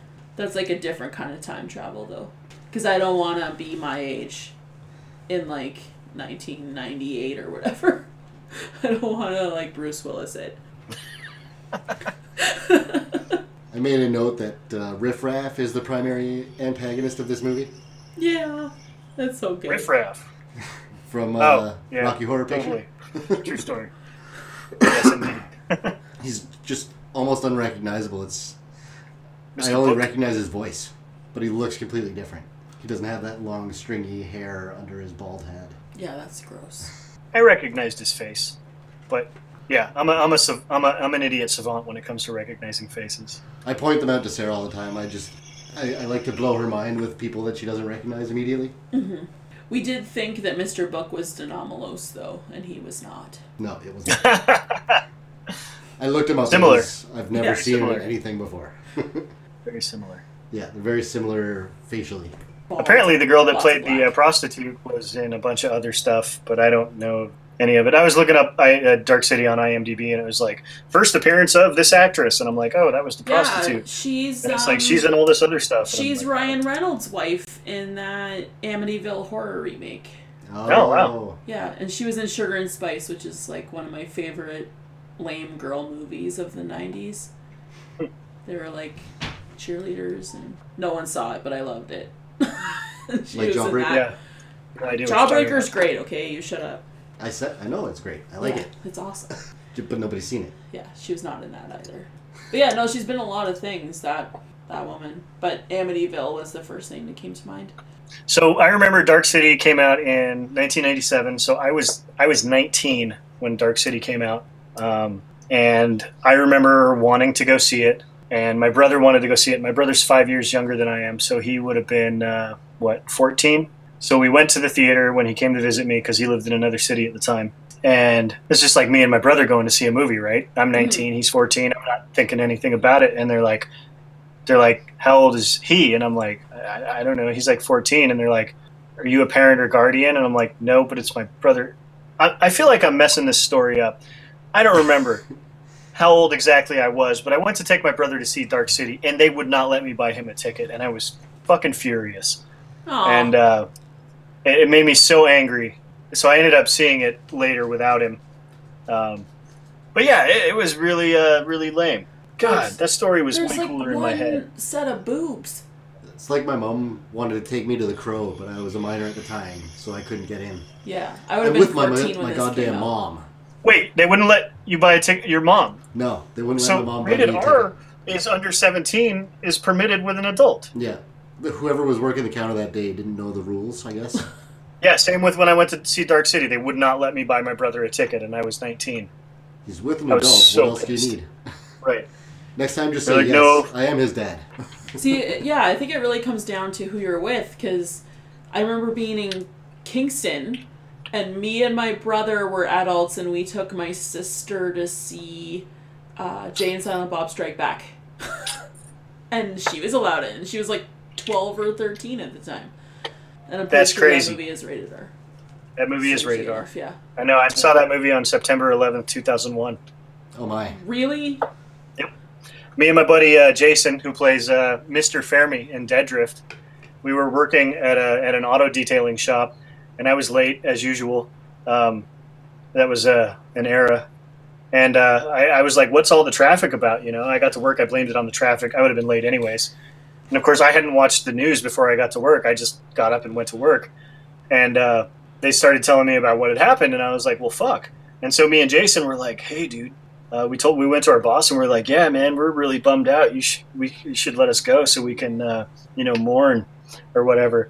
So he let us go, and we went back to my house and smoked a bunch of weed, and then we went to the theater and watched Jay and Silent Bob Strike Back. And we had a bit of a tradition about it for a few years. Every 9/11 we'd get high and watch Jay and Silent Bob Strike Back. That's funny. I remember waking up and seeing it on TV and thinking I was watching like a made-for-TV movie or something. Right. It wasn't really happening because I had seen something like that before. Right. I turned on the TV and it's like, oh, aliens are here. Well, yeah. Yeah. I was in grade 12, and my friend Brad, the dude that I dated after, he came into geography class. It was like right after lunch, and he had gone home. And he's like, yeah, there's these towers on fire. And we're like, dude, that's like Die Hard. What are you talking about? And we thought he was just completely insane until we got home at the end of the day. But it's Canada, so we weren't as glued to the television, I think. Yeah. Right. A lot of my friends who were older than me, who were in university, said, like, professors wheeled in televisions and everyone was watching. But, like, we don't have cable in high school because we have no money for that. So none of us knew. And there was no streaming. Like, that didn't exist for us. So. Right. Pre-YouTube. Yeah. But it's like that, and the day that Princess Diana died, I remember where I was then too.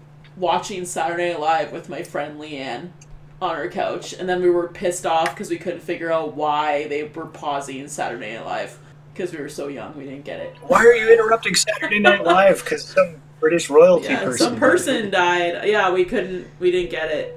Well, I guess British royalty is probably more important to you guys than it is to us. Not really.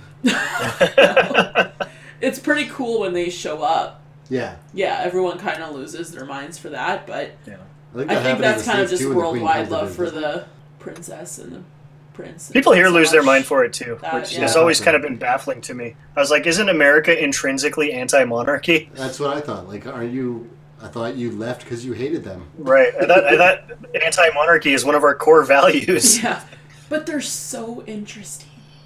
It's like a tabloid that you watch with real humans. Yeah, Canada yeah. As much really as care. Americans say we're anti-royalty, we have royalty of our own. It's stupid. Yeah, we just have a figurehead who signs some things. Rubber stamp. Yeah, pretty much. The Queen's signature. Ka-chunk. Yeah. We're good. And she's still on her money, right? She's still on her money? Yep. The Queen? Yeah? Uh-huh. Yeah. They changed Would it you guys? all I thought you recently. guys had the little geese. Don't you guys have the little geese anymore? We don't have one design for our The bills. goose They're all is on the different. toonie. Because we have our $2 coin. And he's on that, yeah. That's But they Queen's changed on them that all one recently. We used to have really cool images. Like we had the Haida Gwaii creation story done by Bill Reed on our $20 bill, and it's this beautiful, massive, room-sized sculpture of a raven over a clam with humanity spilling out of it. And then they got rid of it, and they put on some kids playing hockey. And I was like, no, the art. But it smells like maple. So that's cool. Like, it's scratch and sniff our money. For real. That's awesome. Is You that should for come blind visit, people? and then you could smell our Totes cash. jelly. Is that for blind people? Maybe. You smell what bill you have, so you give people the right one. Yeah, I don't think that's how it works, but that would be cool. I'm pretty sure we have Braille on our money. Yeah. I made a note that that Dark City makes a much better use of its budget than The Matrix does. Production values, I think, are much higher. Yeah, but The Matrix had the cool, like, woohoo, bullet thing. Yeah, but this does, like, its effects with 1/3 of the budget The Matrix had. That's true. Yeah, the Dark City effects, all the CGI effects, I don't think hold up at all. Like, No. the practical effects hold up really well, I think, because they look like miniatures, but I love the look of the miniatures, like when the buildings are growing and rearranging and all that stuff, I think looks really cool. But, like, the little aliens inside the brain, those look stupid. Yeah, they do. Yeah. But then when you watch The Matrix 2, you're like, not so awesome anymore. Like, Well, like, the bullet time stuff holds Yeah. up pretty well, but the rest of it, eh. Well, See, and that's the part I don't even count like that. so much. Like, I don't how count you Really? see the trail of the bullet, I'm like, that's kind of Right. lame. But all the practical effects when they blew up all of The those columns? pillars, yeah, that's pretty sick still. Yeah. The practical effects I like. Yeah. Like we were talking when we were watching it, though, there was a comparison between Dark City and The Matrix on YouTube. And I was saying I feel bad for The Matrix because the other two suck so hard. And I don't even want to watch the first one anymore. Because the other two just, like, destroyed it for me for a long time. That's a bummer. Yeah, because I just kind of... I need to fortunately pretend the- those don't exist. Right. See, I'm able to completely separate a movie from its sequels. Like, to me, the sequels to The Matrix don't diminish the value of The Matrix at all. It was such a landmark of cinema. I think it's one of the greatest films of all time, and I think it's going to forever hold that place, regardless of the sequels, which are awful. I agree. But to me, they don't diminish the first one at all. I think it might be my experience with them because, like, my roommate in university dragged me to see the third one, which is the one where Trinity dies. The third one? Yeah. And I don't know. The third one is the most boring of all. yeah, so she wanted to go, and she insisted on going on friggin' opening night and didn't buy tickets in advance. So we got there, and we waited in the most epic line I've ever been in my life. And we were, like, the front row. The one where your neck hurts and you can't see anything. Right.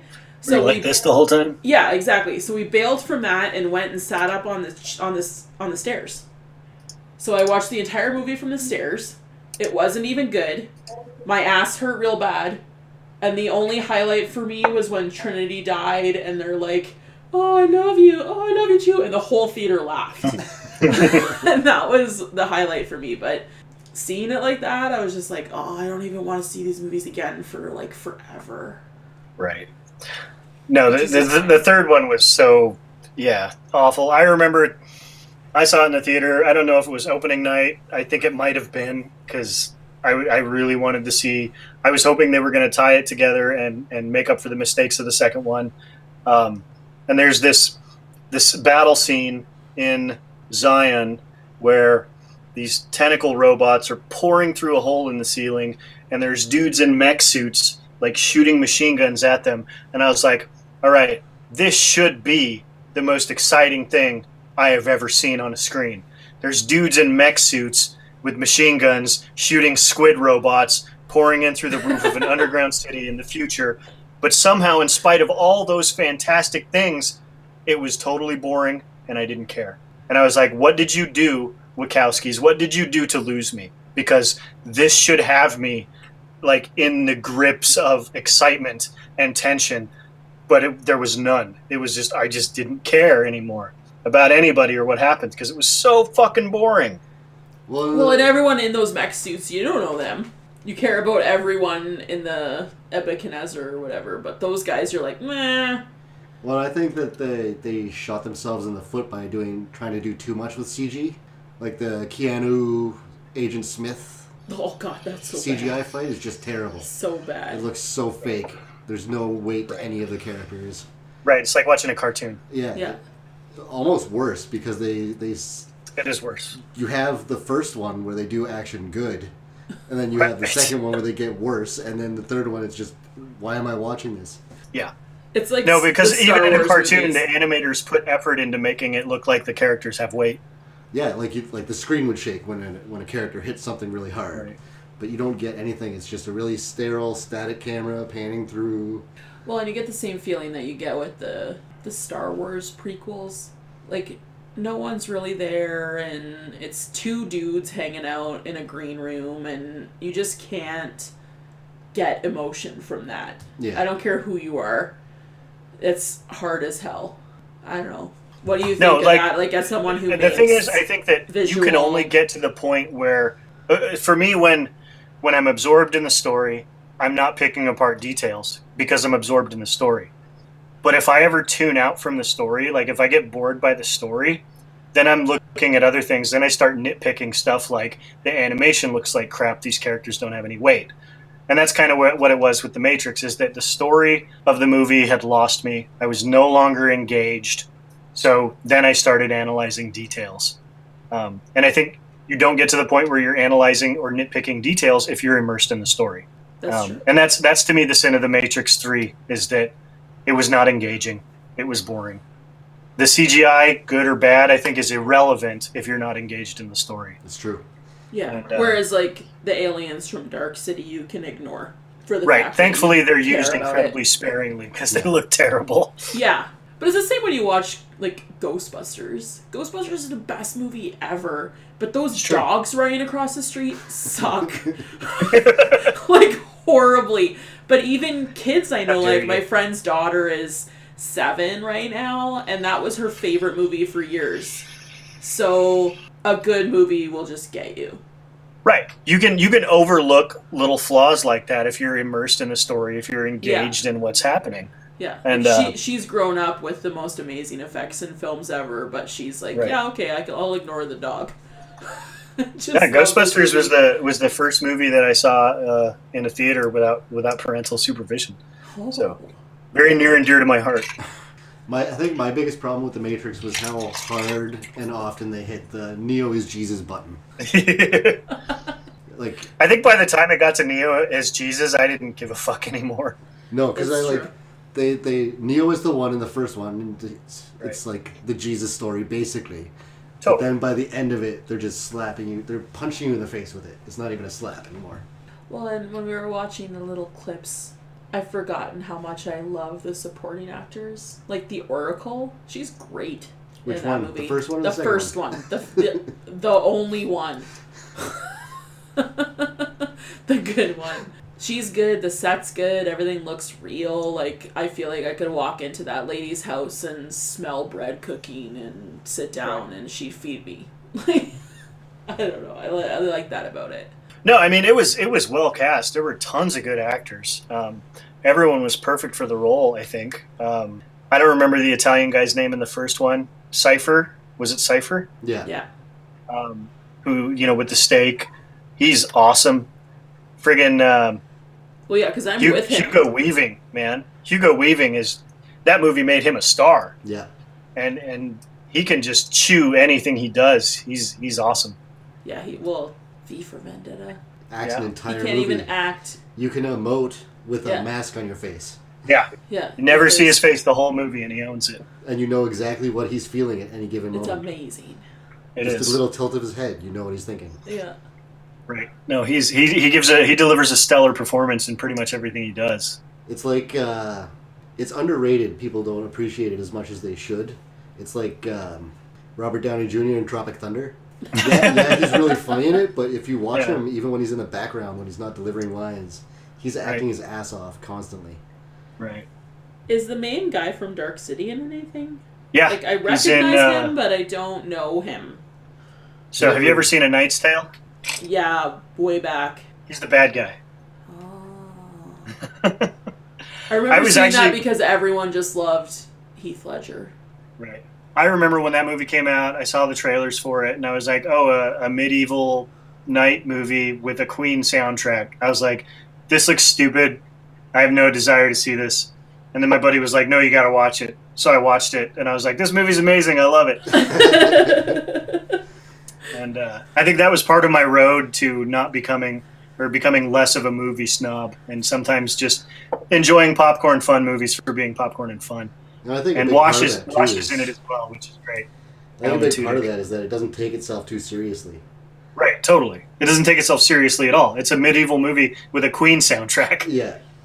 Oh, he's in Gods of Egypt. Oh. The other movie.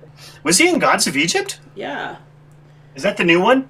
Yeah. It says he's Urshu. Urshu. Yeah, I didn't see that. I was like, oh, the Gods of Egypt are a bunch of Scottish dudes. That's interesting. Yeah, I was thinking the same thing. There's like 3 black people in the whole movie. You're right. Oh my but God. this is Egypt. This is ancient Egypt. How I have about zero desire to see the Ghost in the Shell movie. Yeah. Like Scarlett Johansson. Really? Yeah, that one doesn't bother me. I'm stoked for that. I think it looks sweet. But Scarlett Johansson? Yeah. I don't know. I'm just like, Arr. You know that we'll watch it. Oh, I'm totally watching it. But I really, really like the anime, so I'm like disturbed by it. It's like when we were watching that thing about Akira, and they're like, yeah, maybe we could have Robert Pattinson play Tetsuo. And I'm like, yeah, maybe I could shoot myself in the face too. That'd be great.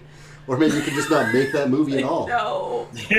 I think so with Scarlett Johansson and Ghost in the Shell playing the main character. I don't think that bothers me as much because that character was ambiguous to her ethnicity. But then I think when you're making a movie about ancient Egypt, if your main cast is a bunch of white dudes, that's kind of egregious. When all the rulers of Egypt are white dudes? Right. I think my problem is that they're in get away with Tokyo, and it's like, is Bill Murray going to show up? Like, I don't know. I could understand. I don't even know the actor's name, but he's Scottish, playing Leonidas in 300. I'm like, all right, he's still European. They're Greek. I know they're a little darker, but he makes it work.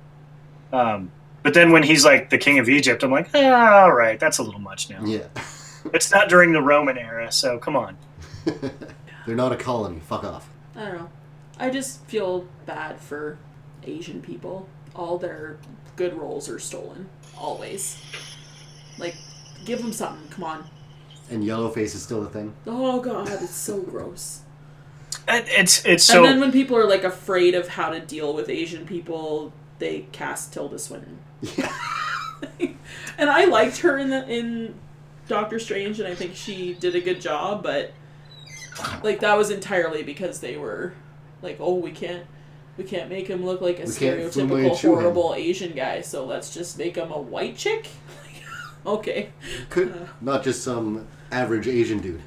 I'm totally torn on this one because there are certain roles that I think, 100% you got to stay true to the character. Like, there was a live-action Dragon Ball Z movie, and Goku was played by some white kid, and I was like, that's absolutely stupid. Why would you even cast a white dude as Goku? Goku is obviously Japanese. That doesn't make any sense at all. And then on the other hand, from a creative perspective, I'm like, as an actor, what if you want to play other ethnicities? Like, should that be banned? Like, or should that not be okay? Be done well. Like Eddie Murphy played a white guy in Coming to America. Eddie Murphy played a white guy in Saturday Night Live, and I think he did great. But it is more offensive for a white guy to play, a minority role. I think because so I think there definitely needs to be more representation of minorities in cinema. But the unfortunate fact, and I'm not saying that we shouldn't work to change this because we should work to change this, but an unfortunate fact is that leading roles given to Asians don't do as well as leading roles given to Caucasians.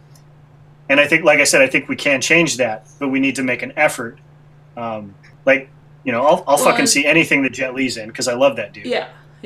So I don't know. I'm torn on it. Is what I'm I think trying it to bothers say. me because there's just not as many roles. Like if a Totally. if we didn't cast a white guy for Red and instead we put Morgan Freeman in there, it doesn't bother me because there's like 9 bajillion other roles for like a white guy. Right. So there's just more opportunity. I think that's what it is. And I think for me it's just Scarlett Johansson. And I like Scarlett Johansson. Like, I like a lot of her films. I don't see her as the major. I think that's my problem. I've been a fan since Perfect Score. Perfect. I totally get where you're coming from, and that's. I mean, I see the issue from different sides, you know. So it's for sure. It's definitely hard to say where I am. Like, there's been a tremendous controversy about this new movie with Matt Damon called The Wall, I believe, where people are flipping out about a white European dude in ancient China, and people are upset about it. And I'm like, come on, settle down. I'm like, it's not supposed to be that, you know, Matt Damon is the white European savior that comes to save China and its people from Everyone dragons. knows that's Tom Cruise. That's Japan, Sarah. The Last Samurai. That was a Japan. good movie Sorry. too. I like Samurai is a good movie. I like it too. We own that movie. I own it too. It's a great movie. Tom Cruise wasn't the last samurai. Ken Watanabe was the last samurai. But you don't get that from the title. You see the title Last Samurai, you see Tom Cruise, everyone's like, what? How dare they? That's Yeah. But like the whole thing with Matt Damon is that he's just one of a group of mercenaries that are prisoners and there's dragons. I'm like, come on, there's dragons attacking the Great Wall of China. It's not real. If you want to get mad about something, get mad about the historical inaccuracy. Of dragons. I totally understand that there needs to be more representation of Asians in cinema, and I agree with it 100%. And I want to see Asians represented more in American cinema. I just think of how many Jet Lis are we missing out on? How many wicked, awesome. You know how many Jet Lis there are? Yeah, but I love him. There's lots in one. There can be only one Jet Li. As evidenced by the Jet Li movie. And Christopher Lambert. There can only be one. Kills all the other Jet Lis because there can only be one. There's a whole movie about how there can only be one Jet Li. That's what I'm saying. Jet Li will kill all the other Jet Lis because there can be only one. Now I want to watch The Highlander. Not the one. Yeah, Christopher Lambert as the Thunder God, that was dumb. Yeah, but that was hilarious because it's so stupid. The way he played it was hilarious. Sorry. Christopher Lambert's hilarious. There was a Chun-Li movie too. And the Lois Lane from Smallville, not Smallville. Yeah, Smallville, played Chun-Li. I never saw it. What one? Smallville, the Superman show. Yeah. But what movie? There was a movie about Chun-Li. Chun-Li from Street Fighter. Oh, Street Fighter. Bad. Yeah. The anime was good. Yeah, any live action movies they make are bound to be garbage. I like the anime with KMFDM playing in the background. That was the best. You don't like KMFDM. Yeah, but not the movie. That was bad. Poor Raul Julia. Oh yeah, that's really your unfortunate. last movie. Oh, poor guy. That's the worst thing about that movie is that it's the last movie. I know. He was so good, and then that happened. Well, did you ever hear the story of Orson Welles? So the last thing Orson Welles did was the voice of Unicron for the Transformers movie. Oh. And he apparently, he went in, he read all the lines, he did it, he did the role, and he's like, I did what? And then he died. Oh, no. That's an unfortunate way to end your career. Yeah. Start with Citizen Kane, then you end with Unicron. Unicron. Lisa will always have Unicron was pretty badass, though. Come on. There's a whole group of 80s boys who's just love it. Yeah, man. I'm one of them. Come on. Leonard Nimoy was Galvatron. That was the shit. I was never into that one. Probably because my brother wasn't. Watched the hell out of the Ghostbusters cartoon, though. Thundercats. Hell yeah, Thundercats. That was great, too. We even tried the new one. Yeah, the animation wasn't bad in that. It was weird, though. Yeah. They changed it a lot. I did not try the new one. We gave up after 4 episodes. Oh, that's a bummer. I don't think because it was bad. I think it's just because we watch a lot of things. And if I don't, love it, it gets dropped. I think Mumra was silly and kind of annoyingly voiced. Super In the high-pitched. original or the new one? The new one. Oh. He had really high-pitched, annoying voices, if I'm remembering correctly. It was a couple years ago we watched it. So if you guys haven't watched Avatar The Last Airbender, you probably haven't watched The Legend of Korra either, huh? No. Another one I The hear Legend- nothing but good things of. Yeah, they're both amazing. Linked, right? They're Yeah. Yeah. So essentially this character, the Avatar, in this world is reincarnated through time. When the Avatar dies, a new Avatar, the spirit incarnates into a new Avatar. And so Avatar The Last Airbender is the story of Aang, he's essentially the last Avatar. because the Fire Nation is trying to get rid of the Avatar. Anytime the Avatar pops up, they're trying to kill him, because the Avatar's purpose is to bring balance to the world, and the Fire Nation wants to take over the world. So they're trying to systematically make sure that there is no Avatar. So the first series is the story of Aang, the last Avatar's battle with the Fire Nation. The next series, The Legend of Korra, is the next incarnation of the Avatar. And it's a girl this time, and it's really cool story. Like, you could probably watch it by itself, and it's great, but I think it's better if you watch The Last Avatar first. Mm-hmm. But they're both amazing. Well, but seriously, if you've never seen The Last Avatar, you should watch it. It used to be on Netflix. That's how I discovered it, but it's not anymore, which is a bummer. Yeah. That may or may not have been true for us because we're in Canada. We get different things. Right. Yeah. Well, if it's on there, you talk about it all the time. My students totally add to queue, move to the top, ASAP. Nice. Okay, we have to watch that before we do our show about Dune and Blade Runner. And then let me know once you guys have watched Avatar: The Last Airbender. We can do a show on that. All right.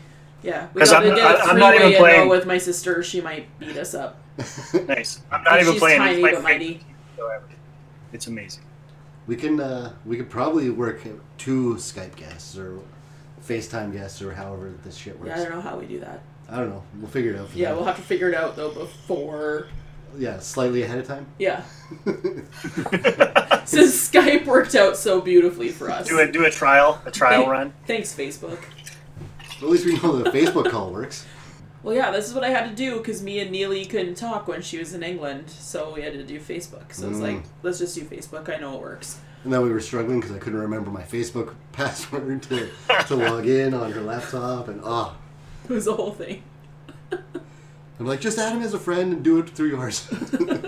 Yeah, if I can get someone to watch Avatar: The Last Airbender, this is a win for me. Oh yeah, we'll totally watch it. Yeah, we'll definitely let you know when we've caught up. It's a while before like Game of Thrones comes back, and lots of our shows are kind of paused. So yeah, I think if you start Avatar: The Last Airbender and you get into it, you probably won't stop until you're done. So March break. There you go. We'll March break it. Have a whole week and do nothing except watch that and watch the snow melt out of the window. Hopefully it's gone by then. Yeah, it might not. I'm sick of it already. We're in Canada. It sucks. Yeah, no, we've had more snow in the last 3 months than we've had in years prior, and it's ridiculous. We're supposed to get snow again on Friday. I'm like, boo. Before it started melting out there, the snowbank in our driveway was as tall as me. Yeah. I feel good, though, because, like, Dylan's mom is in Nova Scotia, and they just got 80 centimeters in the last week. That means nothing to him. How many feet is that? It's close to 40 inches. It's close to 40 inches. It's a buttload of snow. Yeah, it's a lot of snow. Yeah, they only had school one day last week because they got so much friggin' snow. It's crazy. So going back to the movies that we're talking about. We diverged from that a long time ago. I thought we had just full on moved on. I've only got 2 notes left. Oh, we have notes still. Okay. One was, I'm not sure how long it's been going on, but it's long enough that people forgot about the day-night cycle. Nobody recognizes that they don't see daylight. Yeah, all their eyes should hurt real bad when he turns the city. Yeah, their retinas should be scorched as soon as he turns that thing. Totally. They're like, I can't see. They get out I think that's one of the things that made me think about doing a sequel is the star that he's turning it to face our sun. That would be interesting if they didn't even bother to leave the solar system. Yeah, well, why would they need to? Like, if they were collecting humans from Earth, they could be in a near-Earth orbit or a like an opposite orbit of Earth. You know what I mean? Yeah. Like if they're getting humans from Earth, which I mean, as far as we know, that's the place you go to get humans. Yeah. It would make sense that they wouldn't need to like go to a different different system. They would just stay close. Well, yeah. So they could hang out by humans. Mars and no one could get to them. Or just on the opposite side of the sun. Yeah. What were some of the questions? Remember we had questions. People actually gave us questions and we ignored them. No, we asked one. The first one from Epic Film Guy Justin is, why is Dark City so underappreciated? Oh. I want to say that it was overshadowed by The Matrix a year later, but I can't explain why it didn't do well initially. Right, Because they wouldn't let 14-year-old brothers in. Yeah. Yeah. I was thinking the same thing about The Matrix being so similar, but it doesn't make any sense because Dark City came out like a year and 2 months before The Matrix did, so that doesn't make any sense. That doesn't hold water. Yeah, so it was released in February. So February is generally where studios release movies that they expect to fail. I think it just marketing for it. It was probably marketed very poorly, and it's noir, and that's not an incredibly popular genre. I think that the culture is so much different now than it was in 1997 that if Dark City were to be released now and marketed properly, it would probably be a big hit. But the geek culture thing wasn't as big in the zeitgeist in 1996 as it is now. That's true. Well, I'd have to look it up, but I wonder what else came out. Could be like how every good movie on the face of the earth came out in 1999. Yeah. And what was that? What was the one movie that didn't do well because it came out with against, or maybe it was Blade Runner, I think. Didn't perform well because it came out against bigger movies. Well, and also Blade Runner is weird. Yeah. Yeah, Blade Runner is not accessible.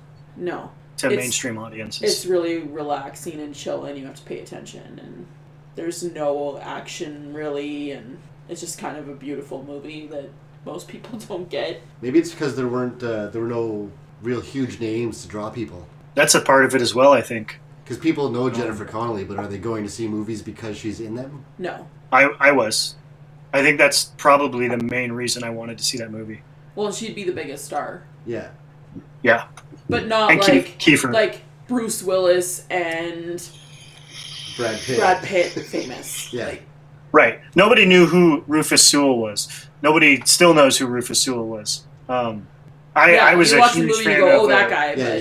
Jennifer Connelly, so I was like, Jennifer Connelly's in it. I'm in. I'm going to see it. And then I was like, it's also sci-fi and it's noir, which is double and triple ins for me. Other than that, Kiefer Sutherland was the biggest name. There's nobody in it that's going to be a box office draw. Mm-hmm. And when you watch the movie, he's not a character that you're drawn to. Right. What else we got before we go? Matt the Beardo, this is just a random question. Why have I never seen either of these movies? I don't know, that's just sad. I agree, it's sad. Even I've seen them. I fell asleep all the time, but I've seen them. Come on now. So Matt, what's your opinion there, Ken? Of what? Of dude not seeing either of these movies? Yeah, why has he not seen them? I guess it's understandable for both of these to have slipped under his radar because, like we said, Dark City is very underappreciated.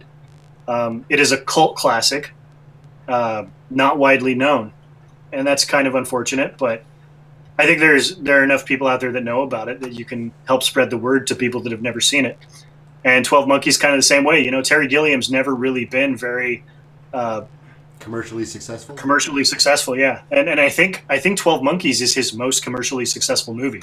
It's his most mainstream film, I think. Right. Yeah. It's like how. Like, I love Fear and Loathing, but every time someone finds out that you like it too, they're like, oh, because no one's heard of it. Like, right. Like, regular moviegoers don't know it.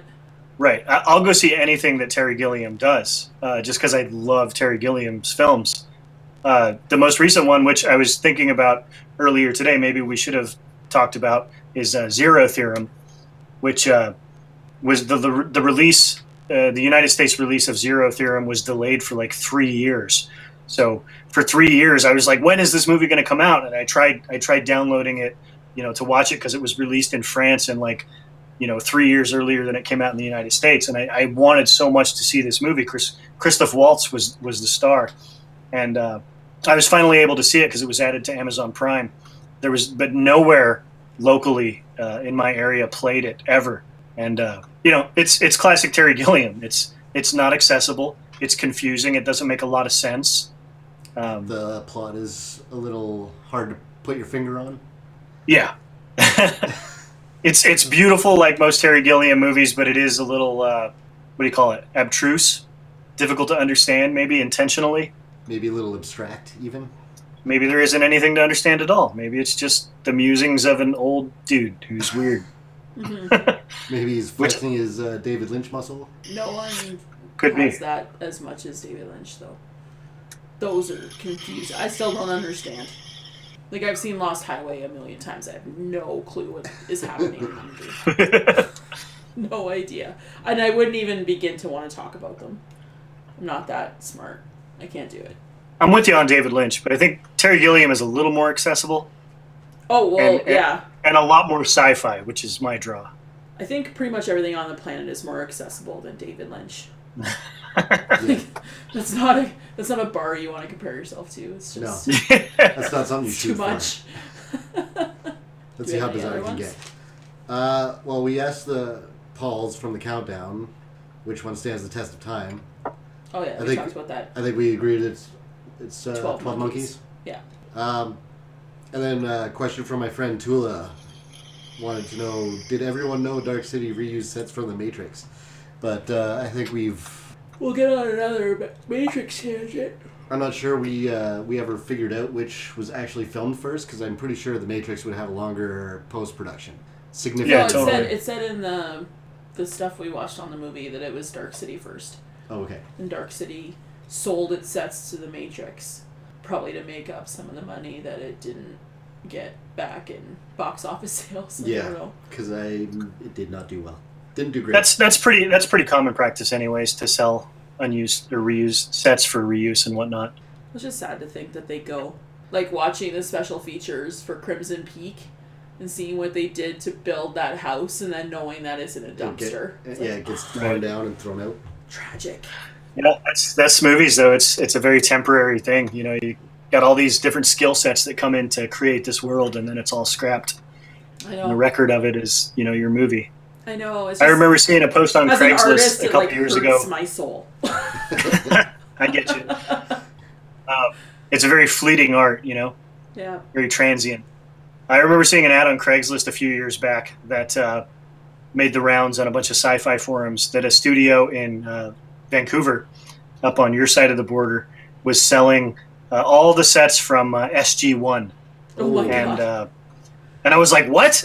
I was like, I wanted to drive up there and buy some shit, but I was like, man, I just got a little car. There's no way I can haul back a Stargate. Well, I was going to say you'd need to get a Stargate. You can get some Zat guns or maybe a staff blaster. Stargate. Yeah, if you're not bringing home a Stargate, it's not worth it. Yeah, absolutely. I'm sure it comes apart. It must come in pieces. I just rent a truck. Rent a truck. There you go. I'm just picturing a tiny car with the Stargate zip tied to the car. Yeah. Like Mr. Bean style? Yeah, exactly. Because that's doable. That's how that works. That is. I guess that's how that works. There would be no questions for you at the border. No. None. They'd be like, oh, so how long you staying in Canada? And I'm like, I'm just here to buy a Stargate, bro. Then I'm going home. And then you're trying to get back into the States, and they're like, what's on your car? They're like, are there any drugs in that Stargate? And I'm like, I don't know, man. There's going to be drugs when I go through it, though. I'm coming from Canada. All the drugs are down south. What? All the drugs are in BC. They're also in the States. Yeah, no, I'm in Washington. There's a lot of marijuana here. Yeah, because it comes from BC. No, a lot of it comes from the University of Washington. It was say it's 1/3 of houses in Kelowna grows weed. It's insane, the number in BC. Yeah. No, it's actually a very much a West Coast thing. There's a lot of marijuana grown in BC and Washington and Oregon and California. Yeah, it's because you guys have no forests. I mean, yeah, where you what? There's no forests there. Okay, I get sarcasm. And also, it's now legal in Washington, California, and Oregon as well. That's true. And BC just doesn't care. Canada's just in the past. Get on that, Justin. I think you mean Joe Trudeau. Joe Trudeau? Joe. I didn't know you guys called him Joe. No, that's Trump what. does. No, it wasn't Trump. It was Spicer. Oh, Spicer. Yes. Spicer called him Joe Trudeau. Joe Trudeau came. No shit. Nope. Yeah, I was gonna say it's legal in Washington, Oregon, and California now, but we'll see what happens with this new Justice Department. So. Yeah, I had someone try to tell me that Trump is going to legalize it federally. I'm like, have you not listened to anything he said? Nope. Not going to happen. No. Maybe he'll build the wall with it. Maybe that's what will insulate the wall. That's crazy. Those immigrants would just smoke the wall. Yeah. Yeah. Canadians would. Like for the Canadian wall that we have to build. It would just be a hedge. It's gonna be made out of snow. We're just gonna build an ice wall. We'll be the White Walkers. Yeah. Well, who did that? Was Talking to Americans? Do you guys have that? Well, I feel like that was Rick Mercer. Rick Mercer, yeah, Talking to Americans. Do you guys see that? I don't know what that is. He's a Canadian television personality, and he used to do this skit called Talking to Americans, and he'd go down usually in like New York State and make up these crazy stories. Like, have you guys heard about the moose migration out from the Northwest Territories to British Columbia, and that people are destroying the Timbit fields so that the moose don't have anything to eat, and then people would be like, oh yeah, man, that's horrible, we shouldn't have that. And then they talk about like the ice wall at the border stopping people, and now people can't get access to the wood to build their teepees to live in. People are like, yeah, that's awful. We should definitely be changing that, Canadians. Come on. And you get them to congratulate Canada on all these things that aren't real. Like, yeah, like Prime Minister Poutine. It's amazing.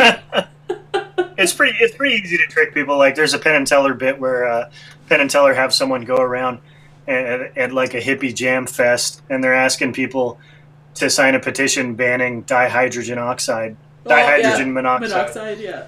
Yeah. It's bad. Because it's like this corrosive, chemical, and yeah, it's hilarious. hilarious. Dark City alien. Yeah. Bringing it. Or back. one of the ones from Alien Nation. Yeah, there you go. They try to play it up like it's Americans are ignorant, but it's really just people. Oh God! If someone did that to me about what's going on in like Finland, I would have no friggin' idea. Yeah, or even another province. What's going on? The only reason we know what's going on in the States is because like 3/4 of our media is American. Right. That's the only reason. I sometimes feel bad that it doesn't go the other way, because Canada has like really amazing stuff that the States doesn't get. Like the Tea Party you're going to go see? Yeah, or like how no one in the States seemed to understand the Tragically Hip concert that every single Canadian watched on the same day. And the Tragically Hip are pretty popular here in Washington. Yeah, because a lot of people were like, "Who are they?" And you're like, "Oh, yeah, no, guys, they're pretty well known in my area." And did you talk about the Tea Party? Are you talking about the band, the Tea Party? Yes. Okay. Yeah, I know the Tea Party. You're going to go see them next week? Yeah, next weekend. Nice. For the second time. Nice, very cool. I'm not familiar with a lot of their stuff. I have one of their albums, Splendor Soulless, but the songs that really I think appealed to me were like The River and the one about the Grand Bazaar. Yeah. And then there was one other one that I can vaguely remember, but that's from when I was a kid in the 90s. So. Back when music was awesome. Back when you could find music on TV. Yeah, it's not on TV anymore. Nope. We watched Kicking It Old School, and Jamie Kennedy at one point comes out of his coma. He goes to watch MTV. He's like, what happened to all the music videos? It's just teenage girls crying. Pretty much. There's still good music. Oh, yeah. It's not as easy to find music videos as it was. I miss alternative and industrial music. I feel like that's kind Trent Reznor's still cranking stuff out. Oh, he is. Yeah. And I listen to all of it, but I feel like with alternative and industrial, it's the same bands that I loved then doing it now, and I don't find a lot of new stuff. Like I like a lot of new like electronic music and different genres, but I don't know what's going on like with new alternative and industrial music. Like I'll still listen to Skinny Puppy, and I'll still listen to Nine Inch Nails, but a new band? Like, I don't know. Yeah. Where do you even go to find that? I don't know. I'm old now. I don't know what's new. I thank God I teach, because I find out new music from my students. Have you heard of Ghost BC? No. You like metal? Dylan does more. Yeah. It's more my thing. I like it more people sing. Yeah. I'll send you a link. It's I discovered them recently because my local radio station was playing one of their songs, and I was like, oh, this is kind of cool. So it's really heavy instrumentally, but the vocals are very melodic. So it's not. Yeah, I'd probably like that then. Yeah, because she likes Fear Factory and things like that. I'm absolutely in love with this fucking band. I can't stop listening to their most recent album, and their earlier albums are dope as hell too. I'm excited now. This is gonna be good. She says she doesn't like metal, but then she listens to Sepultura and Soulfly. I don't like screaming metal. This is not screaming. The Yeah. vocals are very melodic and soothing. Beautiful. And this album, I think that I sent you a link to, is called Meliora, and it's a fantastic album. I'm I excited. can't now. stop listening to it. I'm definitely gonna look that up. Yay! There it is. Should we Yeah, we should probably think about wrapping it up. This is going to be close to a It's gonna be 2-hour really episode. long. 2.5 hour epic episode. I think Sweet. it was a good one, though. It's going to be hard finding anything to cut, so I probably just won't. Well, there was There's that a lot break. of- There was the drink break. Yeah, There's a lot of probably gaps of dead air. which will add up to about a minute, maybe, total, and then I'll probably add in a couple of audio clips, so it'll all equal out in the end. There you go. Cool. Well, thank you for joining us. Not a problem, guys. Thanks for having me. I appreciate it. And can I plug my shows? Absolutely. Yes. To anyone who actually listened to all 2.5 hours up to this point, deaddriftshow.com. You can check out Dead Drift, the episodic web serial that is Dead or Red Dwarf inspired. It's just a couple of silly weirdos on a spaceship doing crazy things. And then I'm currently in production on a kind of a dark noir supernatural thriller called Penny Palabras, which you can find out info on that at pennypalabras.com. And I'll link to all this in the description on the website. Sweet, thanks, man. Appreciate No problem. Hey, man, I love the show, so anything I can do to get you more views, I'm down. it. I appreciate it. Thanks very much for having me on tonight, guys. I appreciate Absolutely. We'll do this again, too. it. Yeah. Sounds good. You guys take care. You too, man. All right, later. Good Bye. night. Bye. This has been Welcome to Planet Bob. If you know any shows or movies you think we should discuss, find me on Twitter at King of Bob. That's at King_of_Bob. And Derek, you can find me at Lars M on Twitter, LARZM. And this is Sarah. I'm on Tumblr at Welcome to Planet Bob. You can also find us on Facebook at facebook.com/Welcome to Planet Bob. Thanks for listening to our show, and we hope you tune in next week.